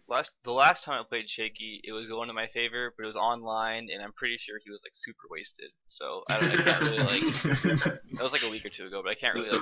That's the real talk. I can't judge anything on that. I'm still gonna believe in the power of Fuqua. This is the Fuqua power bracket right here. The Fuqua power bracket. It really is actually. We have Fuqua power hour. We have Softy POS. Yeah. Sonic and New. Yeah, we and Red. Well, the D pool in total, we have PME and D as well, and D2. And Rev. Yeah. And Rev, yeah, the Fuqua Power Hour. The council. Yeah, it's not the council assembled. Hopefully they can all kill each other off. So us Robos can live. Only the strongest can survive. Believe in all my Robo players out there. Well, speaking of Robo players and Fuqua players, let's talk about D2 since... Oh, wait, Softy, we need your prediction. Well, my prediction is that Dango's going to get put in this pool. And I'm going to lose to Dango and Shaky and go 0-2. That's my prediction. Right. Okay. Solid prediction. Okay. So, in pool D2... we have for my getting out, I'm gonna go with Liam, PME, Fosh. Okay, Gelato next. Oh yeah. My prediction for this one was Liam, PME, and Ravioli. Oh really? You gonna put Ravioli or Fosh? Yeah. I actually agree. I'd put Liam, PME, and Ravioli. I'm outnumbered. Softy, back me up here. Okay, so I haven't really seen Fosh play in a while.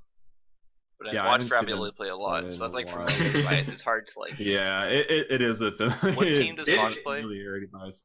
Bella double. Bella double. Yeah. It's actually point double, right? Okay, it's double Bella. I don't know what order. I don't know. I'm gonna say Fosh just so we're on 50-50 split. Hell yeah. But I think Liam and PME is pretty even. I think it kind of depends on how good Fosh is that day. I think Fosh is a very solid player who definitely can make good upsets when he can, or I think in general maybe he's better than Ravi, but it just depends on how good Fosh is feeling that day, because I think Fosh has bad days. Or if Fosh has practiced any or not. It is bracket pools. Like there's a chance that they don't even, or never even play. Like one of them can get an upset on PME and they never even play at all. So yeah it's not like everyone plays everyone. Yeah, exactly. No round robins. Yeah. No round robins. But I definitely think PME and Liam will be solid enough that they'll. Yeah. I think they can handle what they got. So. All right. I think we're mostly in agreement with a little bit of a split on who takes third of Ravi or Fosh. E1.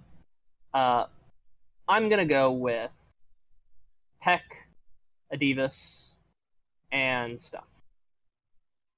Same. That's my exact prediction. Drills could potentially make an upset. Yeah. Yeah. I have Drills in the upset slot. Yeah. Wasn't Drills in an online tournament recently? Yeah. You were there, right? So who did Drills lose to? Do you remember? I Control and JP? Yeah, I think I Control and JP. No, it was just JP twice then, because that was okay. Yeah, JP beat him in winners, and then Drills I almost beat JP, and I fucked it up, and then Drills beat me in losers, and then JP beat Drills. I think that was how it went.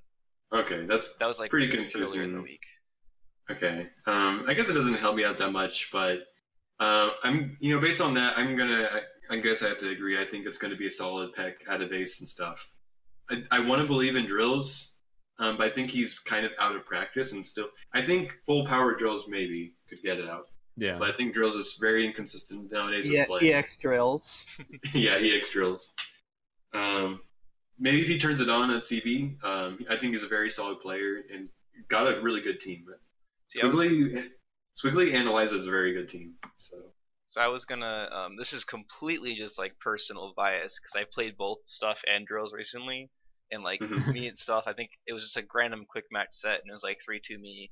But Drills fucked me up, so I'm gonna vote for Drills. Okay, no, Drills is very solid. I want to point that out. So yeah. I just can't fully commit to how practice he's gonna be. If I could, I would believe in him. Yeah, Drills is really a wild card just based on if they've been preparing or not. Yeah. So the big thing about Skullgirls, I think, anytime you're making predictions, is that as long as the players are in a relative same skill bracket, that you can basically assume that a lot of the matches are just going to be up to coin flips, really. It's coin very flips hard. And Rust. Coin flips and Rust and practice, but it's kind of a meme, but then again, it isn't. obviously you have a higher percentage chance of winning if you're just the better player that day, but sometimes you just get hit and you die and you lose without getting to press a button. This is the game. It's a volatile game. Like it's really just the nature of the game. Yeah, and the 3 out of 5 is still not super big. Like, no, it's really quick. Thank goodness 2 out of 3 isn't the tournament standard for SG. Because so here's the real question: when are we going to go to the new Marvel 3 tech, which is? Oh, I cannot. No, it's 4 out of 7 unless it's a 3-0. Unless you get it's 4 out of 7 unless it's a 3-0. Oh, okay. Oh, okay. So it's got a mercy option here. It's a mercy option basically. So I like that format, but yeah, it is sort of. That is an interesting. That's interesting, format. Actually. I forgot about that. It's considerable. So let's get. So I think are we all mostly in agreement here? Yes. Barring Softy with the drills pick. That's fair. Which I think is also fair. I think it's completely. Let's talk about E2. So this pool, I have Sage, Fuzzy, and it's a real big toss-up for me between Turvan and Mega Man DS. Okay. I'm going to commit to a choice here, and I'm going to say Mega Man DS, because although Turvan can kill a lot of people, I do know that he has tournament nerves. So there's been times where he's kind of underperformed a tournament because of it. Yeah, I mean, Sage and Fuzzy are my top 2, and again, between Turvan, Mega Man DS, maybe even MIDI. Maybe we've seen Mega Man DS play MIDI, but I'm kind of trying to think how Turvan would do against Mega Man. I think Turvan might take it, but I can't really commit to a choice. Yeah, the thing is, like, Turvan, while he can be really, really great sometimes, has that era of inconsistency that some of the other, like, what you consider top players don't have. Although he's been getting better about it. So, yeah, I'll say Turvan just to kind of use Mega Man DS, but also I do believe he could take it. Okay. Understandable. So obviously I'm gonna go with Sage and Fuzzy like normal. Unless Fuzzy is just fat, unless both Sage and Fuzzy are that rusty, which I can't predict. I'm just gonna go with them as solid picks right now. But I think it's a solid Mega Man DS. Partially because, one, I believe in Mega Man DS. I think he's a solid player. And also because I don't think Turvan knows how to play against Robo very well. And I think Mega Man DS he can play Robo pretty well. He's got some tech. He knows some things about how to play Robo. The thing about that is they might not meet in the bracket, though. We don't know that. Yeah, we also don't know that either. So, I think in general, I believe in Mega Man DS the most. So I'm going to put my faith in him. A fellow Mega Meme DS fan. Let's see. I think Sage, Fuzzy for sure. And I think it's going to be 7 p.m. on a Friday. Alcoholic Robot is going to cruise on up there with a flask of whiskey and just bail ban through the whole pool. Oh my god, just destroys the whole pool. You know what? You bring up a good point. Is unconscious for top 8, gets DQ'd. That's the timeline. The timeline. All right, that's my real. I like this prediction. Can I change my vote to the new timeline? We didn't consider this factor. We haven't considered the alcoholic robot factor. Bail band's good, dude. Bail band is good. It can run through a bracket just to die. So as much as I would like to believe in that timeline, I think I do have to stick with my original one. It's a respectable timeline. So H1. I think we all got our predictions in for E2, right? Yep. Okay. So H1. Jotto will probably refrain from this one, but for me, I'm gonna do. I'll speak on prediction. Oh, okay. All right. Confident. It's not a hot take or anything, but. I think I'm gonna do Wing, Gelato, and then the toss up between Sunset and like Greedy Chun, because Sunset I think is overall better, but also has a lot of confidence problems and some tournament nerves. I'm gonna go with Wing, Gelato, and Greedy Chun. Actually, controversial pick here, but I'll go for that. Yeah, I forgot Greedy was in this pool. I was gonna say Wing, me, and then Sunset, but I do think Greedy has the potential to make an upset. And Datagram as well. He's also in that kind of running, I think. Okay. I mean, I guess I'll go counter to both of you guys where I believe in Wing, Gelato, and Sunset. I think just her teams in general are going to do well versus most of the players here. Even Greedy Chen, I think. Nerves do get to her, but I think it'll be fine. But we'll see. That's my pick. I really don't. It's hard to say because I haven't seen Greedy outside of majors play other people outside our scene. But he is a really strong player, so it's true. And we do see Sunset play against a bunch of people in other scenes. I think she's been grinding. She's trying to get out there enough. I don't know. I think we'll see. Yeah, I think she's been playing more than Greedy has. Yeah. But also, I've seen Greedy been asking for games on PSN Discord. So does he play mostly on PSN? I believe, yeah. Okay. Yeah, I think I saw him with the PSN crew. Then maybe he does play Sunset. But I mean, he has. I don't think he hasn't been net playing nearly as long as Sunset has. So. Okay. Yeah. I'm personally biased because I did get knocked out of bracket by Greedy once. So. I think I'm gonna vote Wing Gelato Sunset. I think that's a pretty like safe guess. But there's plenty of potential upsets. Depending on how rusty Krakatoa is, how on point Latito Flava is, and if Datagram or Dormox kind of pull off the big upset. Anything's possible here. Oh yeah, Datagram also is quite good when he's practiced. I don't know how much he's been playing the game recently compared to like Eunice, but he does at least play every Slotfest. So. I definitely could put Datagram up there. Like I think 3 is much bigger of a toss-up in this pool than 1 and 2. So. Obviously, yeah. All right, and we got Gelato's prediction, right? Yep. All right, cool. So we're gonna move on to H2 then. I think it's basically TJ's getting out in winners. I think we can all just go ahead and say that as a shoo-in, right? Unless anyone has a hot take here. Completely agree. 2 for me.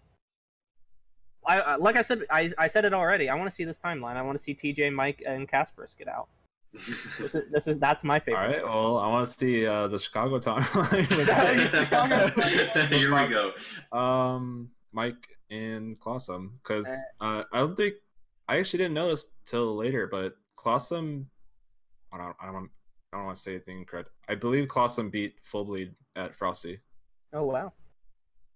And yeah, it's like Doppler would be my other choice. So it's I think if Doppler and Clawsome fight, it'd be a toss up. Yeah, that'd be a fun one to see. That'd be a good match. They are both Midwest, so maybe. And it's also Doppler fighting another Fortune player. Yeah, but he has a lot of experience with that. So, he used to play Fortune himself too, so. That's right. Yeah. Okay, so for my pick, I guess I'm gonna go controversial, but I'm gonna throw this out there. I think Mike isn't gonna get out of pools. I don't think Mike's ever made it out of a CB pool. Maybe someone can double check me on that. I feel like he hasn't. He definitely. I mean, maybe I'm wrong. And he made it out last year. That over wrong, Doppler, actually. Oh, did he? Oh, wow. Yeah, over Doppler. So that might get changed up. Yeah. So I think in general, I think he's not getting out. I think like this year, I think Doppler's got it. I think Doppler made it out. Mike beat Sanji to make it out last year. Oh, okay, yeah. I remember them talking about that match where Sanji just kind of flubbed it, but no, I still stand by what I'm gonna say because I think Clawsome Bombs has a good matchup versus Mike Z's team, and I think Doppler I think his team actually does well versus Mike in terms of, I think. At least let me put it this way. I think Doppler knows how to deal with Mike's team. Whether or not he harnesses it, I don't know. But I think he can do well. But we'll see what Doppler does. I think point big band in general is what Doppler should be using. And I think it will do well versus Mike. Because Bella struggles, I think, versus point big band stuff. Yeah, but it's a weird matchup. It's kind of got a lot of nuance to it. But and I think Doppler's plenty in practice. Not like maybe super 100%. Who knows? But I think Doppler has done well. He's done upsets himself. He's a pretty solid player. I believe in him. Partly because Midwest, I'm believing in my own brethren here. But this is the bias pick here. I'm pulling up for my Midwest boys here. So let's go. Let's go Doppler and Clawsome. All right. Good thing there's no Arizona boys here for Softy to. If Fizz came this year, yeah, that would be good. I'm voting. I think TJ Doppler Mike. I think Doppler's just gonna make it out second, and I think 2 out of 3 Mike is just way too strong. Just the way you play. You mean 3 out of 5? Yes, that's what I meant. 3 out of 5. Okay. Japanese Mike.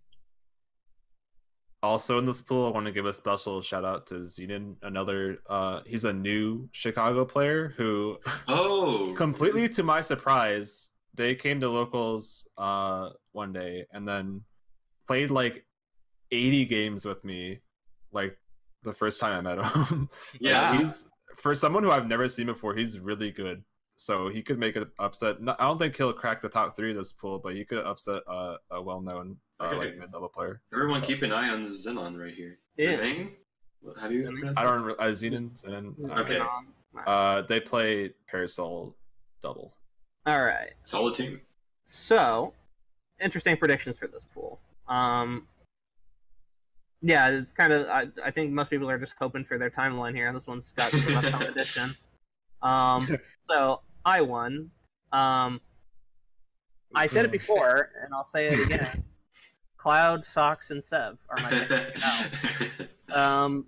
Cloud, obviously, sometimes tournament shit happens to Cloud. I can't describe it other than tournament shit. Yep. But that's not going to prevent him from not. That won't prevent him from getting out of pools. He's obviously an extremely good player. Easy shoe-in for top 4 a lot of the time. Just depends on if he gets out in winners or losers, really. So I got Cloud at 1. Sox, I have it 2 because I think he can be the person to put Cloud into losers if it happens. And also, he's my boy, you know? He's my boy and he's good. I'm not feeling real biased in my Sox second pick, to be honest. So, I have him there, and then Sev at 3rd because Sev's obviously a really strong player, and her team is very, very good. Just kills you in a couple touches. Really, it's kind of a bracket destroyer team like most Bayo Band teams are. You can just get run through easy. So that's why I have it as I have it. And Splugie is like my underdog / potential upset machine there. So I'm gonna say Cloud first, then Sev, then toss up between Splugie and Sox. Though all 4 of them are really strong, so it's hard to say. Yeah. So I actually with Buck Yo-Yo potential wild card. Yeah, definitely the wild card for this is going to be difficult. So, my top pick is actually Sev. I mean, Cloud I think is generally the more consistent player, but I just believe in Sev's new team that much that I think it's gonna do well. So I'm gonna bet it all on Sev. So I got Sev, Cloud, and Sox for me. All right. I think I'm gonna have to say Cloud, Sev, Sox. Cloud, Sev, Sox. Yeah. All right. I put more faith in my boy Sox, but he's at least in 3rd for most of y'all's. Yep. So I think we're all mostly in agreement on that, but I definitely think that all of us know that Splugie can make a comeback or not. Absolutely, Splugie can make a scene. Yeah, I think Buck Yo-Yo absolutely could make a scene too. Yeah, Buck also could do it as well. I think I put him at less chance than Splugie, but definitely up there. I actually I believe in. So we'll see with Splugie. We'll have to see how strong. I think Splugie has some gimmicks. I can't wait to see them play. Yeah, I'm really curious to see how Splugie does. I think if Sev is going to get knocked out of the bracket by anyone, it's going to be Splugie. Absolutely, yeah. I think 100%. If there's someone Sev has to watch out for, it's going to be Splugie. What was Twerk saying? Like playing Splugie for the first time, you're never ready. Oh no. Yeah. He definitely has a blow you up style, and he can easily have you shook and read like a book if you're not paying attention. Mm-hmm. So I too, my pick is going to be basically how we have them here: Elda, Rabble, and Sanji, with the potential upset from SP or Ninja. Do you think Elda will beat Rabble?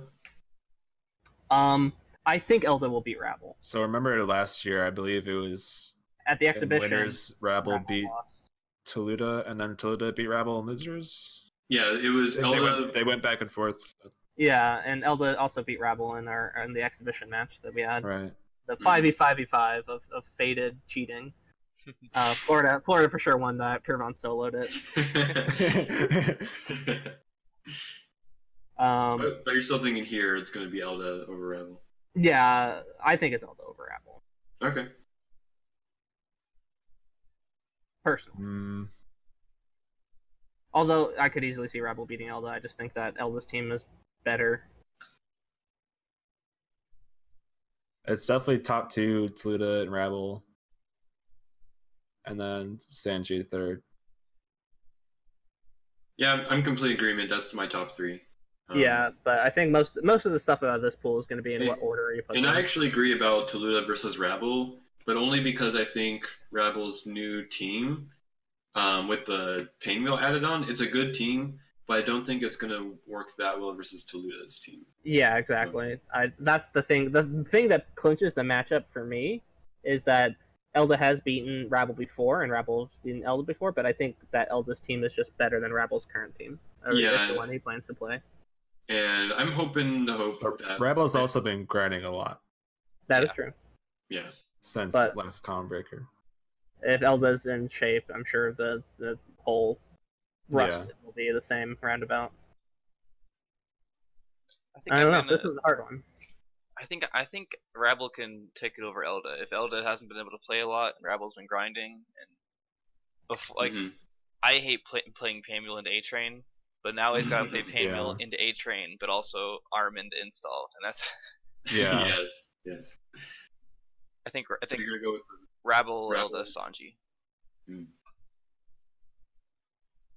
Okay.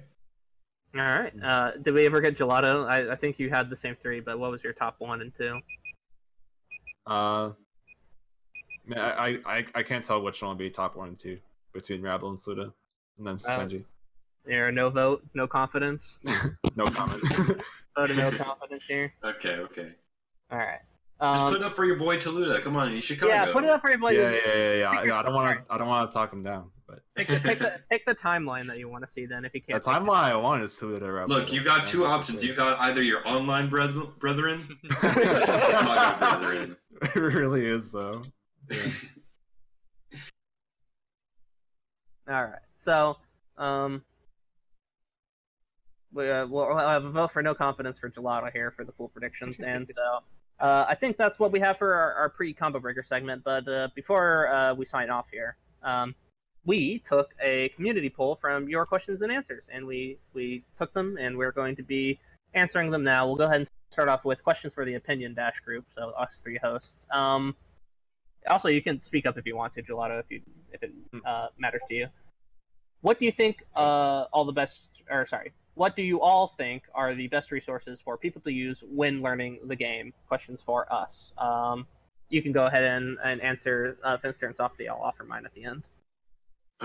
So, ironically, like the thing I'm going to say is something that didn't exist back when I started playing, but is absolutely the thing that I constantly use now, and the thing that I basically did back then, which is just look at VODs constantly. I would just look at all the players, all the good players, and copy what they did. So I'm going to say Tune with Bacon is by far the best resource for learning SG, because what helps is basically just seeing how the game works and then just doing what they do. That is just purely what I would say is going to help you the most. Frame data, a lot of technical knowledge is going to help too, but just watching the game I think is the most important. So Tune with Bacon for sure. I'm going to say... I think that like the in-game tutorials are nice to get kind of the basics, but honestly, like if you're struggling with like the combos in the trials, don't worry about it. Hit the wiki, find like the easy BNB, get that down, and then, as Spencer said, watch some videos, grasp how other players play the neutral for your characters, and then kind of build off of that and find your own style that way. But don't worry too much about what the game's saying, because they're like. The feedback that you get should be more like internal, not that the game told you did the combo. It should be like, okay, I feel like I know how to play better. Mm-hmm. Can I chime in on this one? Yeah. Sure. So yeah, I agree. Like watching videos is very good way to learn. And the wiki is more good for reference, not for learning. I would only use like if you have a question about something, then go look it up. But like something that's also crucial to learning is having friends to play with that you can ask for games a lot and just like talk about the game with. So I would say like one of the better like good resources is any of the Skullgirls Discords out there. Just like don't this is kind of what I did back in the day, but like don't just lurk, just like don't be afraid to ask questions and like use other people as like a resource, as like something that someone to bounce ideas off of, and go back and forth, and talking about the game will be helpful for learning as well. Sure. If I can add on one other thing too, like Joel brought up a good point, which is just in general feedback or the process of getting better. Another kind of useful tool, not everyone needs this, but something that helps you understand neutral or just footsies or how to be a solid player. Everyone needs like some way to get that. You can get that through either reading. What I did, I actually started off like reading like guidebooks from like, you know, if anyone remembers a Sonic Hurricane in the Footsies Handbook, I read that before I even started playing. But you can start off by like watching players with good footsies. You can start off by like talking about it. Someone needs some way to like understand that neutral happens in its concrete decisions, and that you have to think about all sorts of options as you do. Whatever gets you thinking about those options in whatever manner is what is a good resource. So I'm going to say one other resource I think that's really good for that is to just watch, in my opinion, a classic video, which is the Juicebox video on footsies, for what he did for Street Fighter 4. I love that video a lot, and I like show it all the time. I agree with like most of it, and I think it's really good for just kind of explaining. It's really good for setting up the building blocks of how neutral works, of how decisions layer up and how they're made. Not everything applies to SG, but in general, the foundations will apply to almost every fighting game. In terms of how you make decisions, how do you adapt, how does a fighting game work? So I very strongly recommend watching that video. I definitely big agree with that. Like I feel like neutral is the hardest concept to grasp, but know that it's not magic. Like there is a concrete like decision making like process behind it, like that it's not gonna like affect every single little decision, but like there's a basis of like knowledge for it. Let me put it this way, something that I feel helped me a lot is when I understood neutral. I saw that video and it made me start thinking about neutral. So it doesn't have to be that video, but I feel like everyone needs that something. For me, it's something that is hard to get a grasp on, and even for experienced players, it's just something you build up over time while you are playing. So. Yeah, definitely. And I think most of what's been said about it can be said, so my answer is essentially a combination of everyone else's. Yeah. Spent a little bit of time on that question. So moving forward, here's a question for Gelato from one of the viewers. What is the hardest part about keeping up with Tuna with Bacon? The hardest part is I was a dummy and didn't automate this. So I've been more busy recently, so I haven't been updating it as quickly, but I do get around to everything everyone sends, so I guess it's just getting to what people send me. All right. And that was a question that our viewers answered, but most viewers, when asked one of the viewers rather, when asked the question, who do you think is going to pull the biggest upset at Combo Breaker, says don't know. So thank you for your contribution. I too am rooting for don't know. I too am rooting for don't know. Second question for the Opinion Dash group: will you interview other top players from the European scene at some point? Nephros, Big Man Pro 69, and Sanji.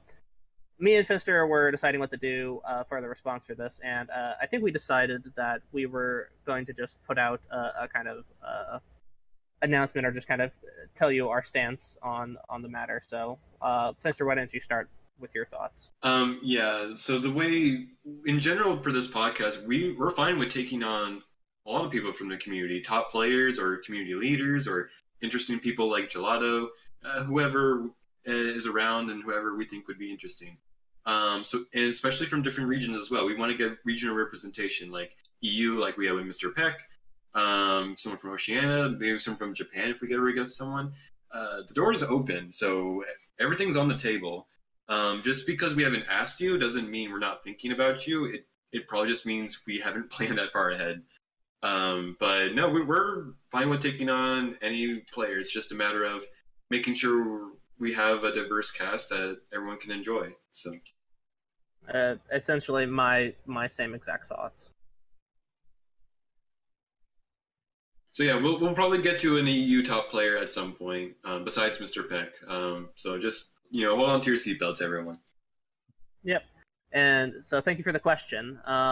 And the question for Gelato is Tuna with Bacon viable, or do you need more fundings and donations to keep it alive? Oh no, it's fine. I don't need any donation support. The hosting is not expensive. All right. Is that what I was talking about? Like, yeah. Yeah, no, there's no problem. Maybe just more time, but yeah. Yeah. Maybe you can help Tuna with Bacon in other ways, like if you want to help this, timestamp videos. Timestamp videos. If like Gelato's mentioning, if you have any experience programming, talk to Gelato. Save your VODs. If you want to help out the site and contribute to it in other ways, yeah, I'm open to working with other people. So just hit me up. And this user, for who they thought was going to pull the biggest upset at Combo Breaker was Sanji, and they included the pray emoji. Sanji, I think, is definitely capable of making a big upset, but we'll see. For sure. So, questions for the Opinion Dash group. What is our favorite pizza topping? Finster. So, I'm sorry. I'm really sorry, everyone. Oh, you're gonna say pineapple, aren't you? You fucking scumbag. I'm sorry. It's alright. I'm not much more of a degenerate myself when I get to my answer, so I'll let it slide. Okay. It is in fact pineapple, yeah. It's so tasty. Alright, Softy. I'll save mine for last because I'm sure people are gonna have a reaction. I'm kind of picky with my pizza because I was born on the East Coast, but I live in Arizona, and pizza here is trash. So I love a good white pizza with green peppers on it. Green peppers or mushrooms are my favorite pizza toppings. toppings. Dude. Green peppers are really good. Green peppers underrated topping. That's my favorite. Yeah, it's good. All right. Mine is gonna have some people up in arms. I like anchovies on my pizza. Oh, gross! I love anchovies on my pizza. I will order myself a pizza at a party. I will order the smallest pizza. If you get a deep dish pizza with anchovies, we are done. Not deep dish. I get on thin crust. Just throw it in trash. But you like pineapple. You're not allowed to criticize my choices. I refrained from criticizing your choices because it wasn't anchovy. You have pineapple. Mine's at least a meat, not a fruit. Hey, all man. right. Sorry, I got passionate about that. Anchovies are a great pizza topping. Let me know in the comments. You all are. Please put your favorite pizza topping in the comments. Yeah. Question for Gelato this week. What's with the nickname? Where'd your name come from? We have a couple of repeats, so we'll be skipping all the rest since there was a couple people in here who asked. So I chose the handle Gelato because it's phonetically similar to my real name. And there we go. That's the answer, folks. Tasty. Nothing too special there. So this user thought the biggest upset at Combo Breaker would be PME, Mr. Peck, or Sev are going to go far. I think we all agree that these people are. I don't know if it's pretty much. That's a lukewarm take.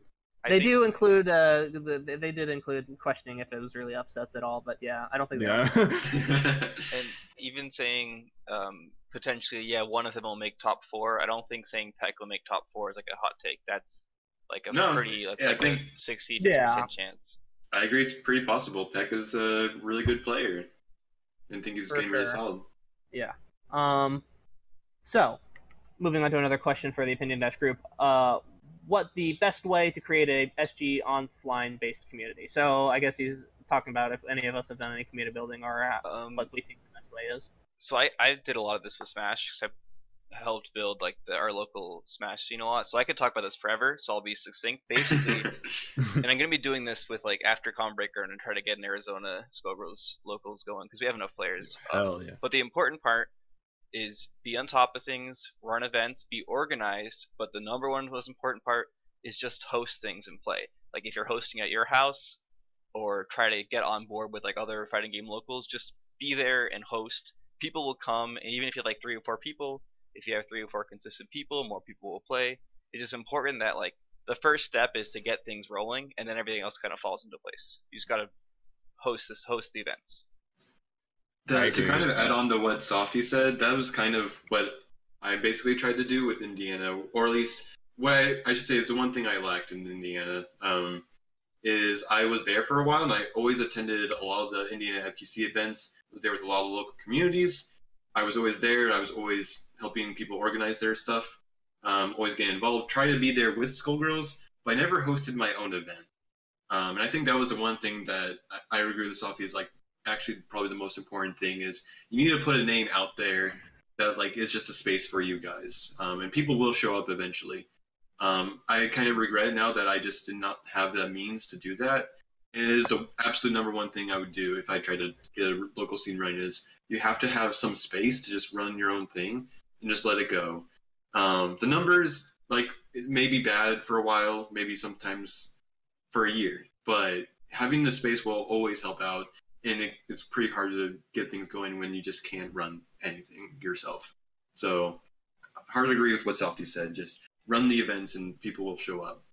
I feel like there's like a 2-pronged approach here. Like there's like locals, like piggybacking or like attending your fighting game locals with Skullgirls, and then hosting like stuff where it's just you guys are playing SG. Like what I've been doing with Chicago, like ever since I was in Indiana for a while now. Since I've been back in Chicago, I've been bringing my setup to Ignite like every week I can.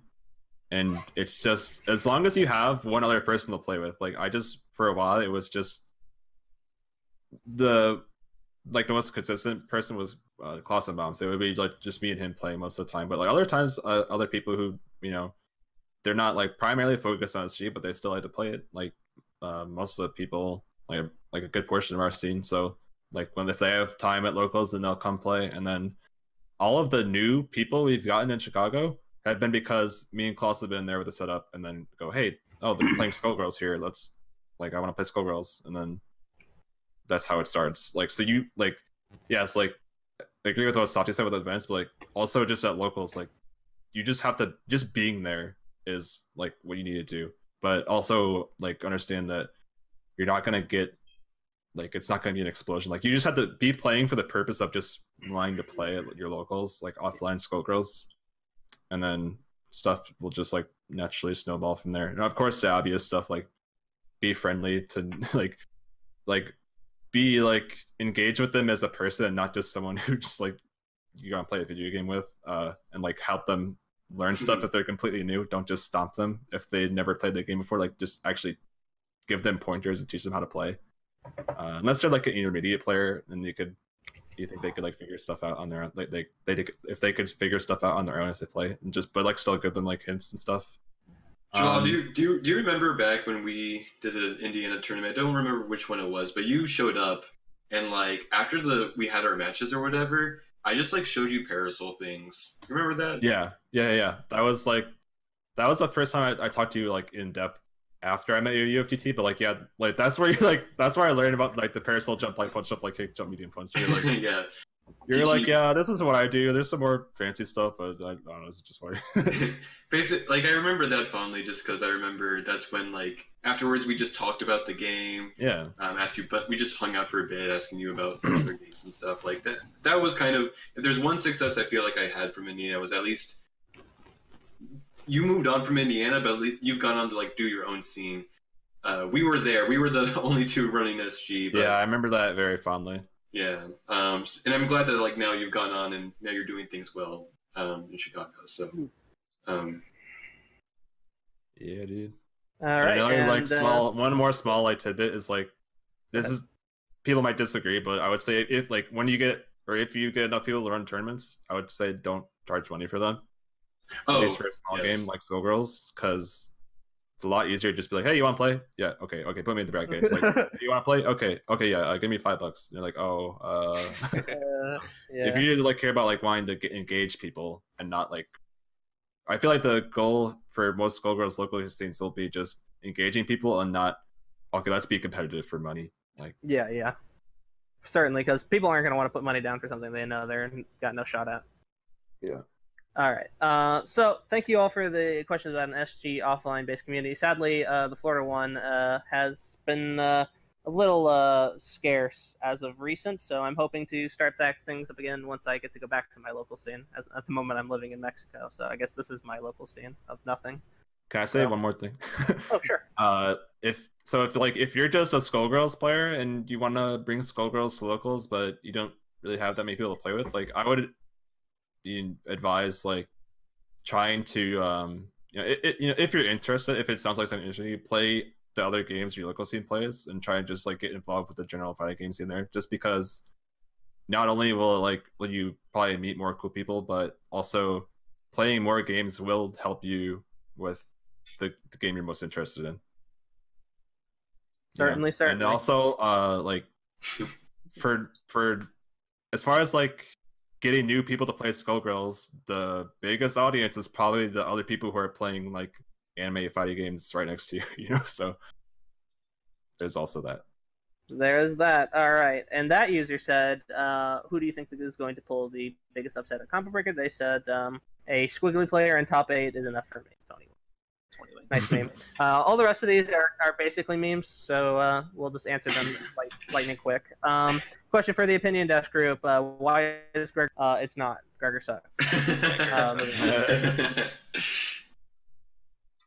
Yep, pretty much. Any questions for our guest this week, Gelato? Do you like pudding, Gelato, or are you a fan of pudding? Yeah. All right, Gelato's a fan of pudding. There you go. And then the biggest upset is going to be Sunset in all caps. Someone's hyped for Sunset. So someone's a hard believer.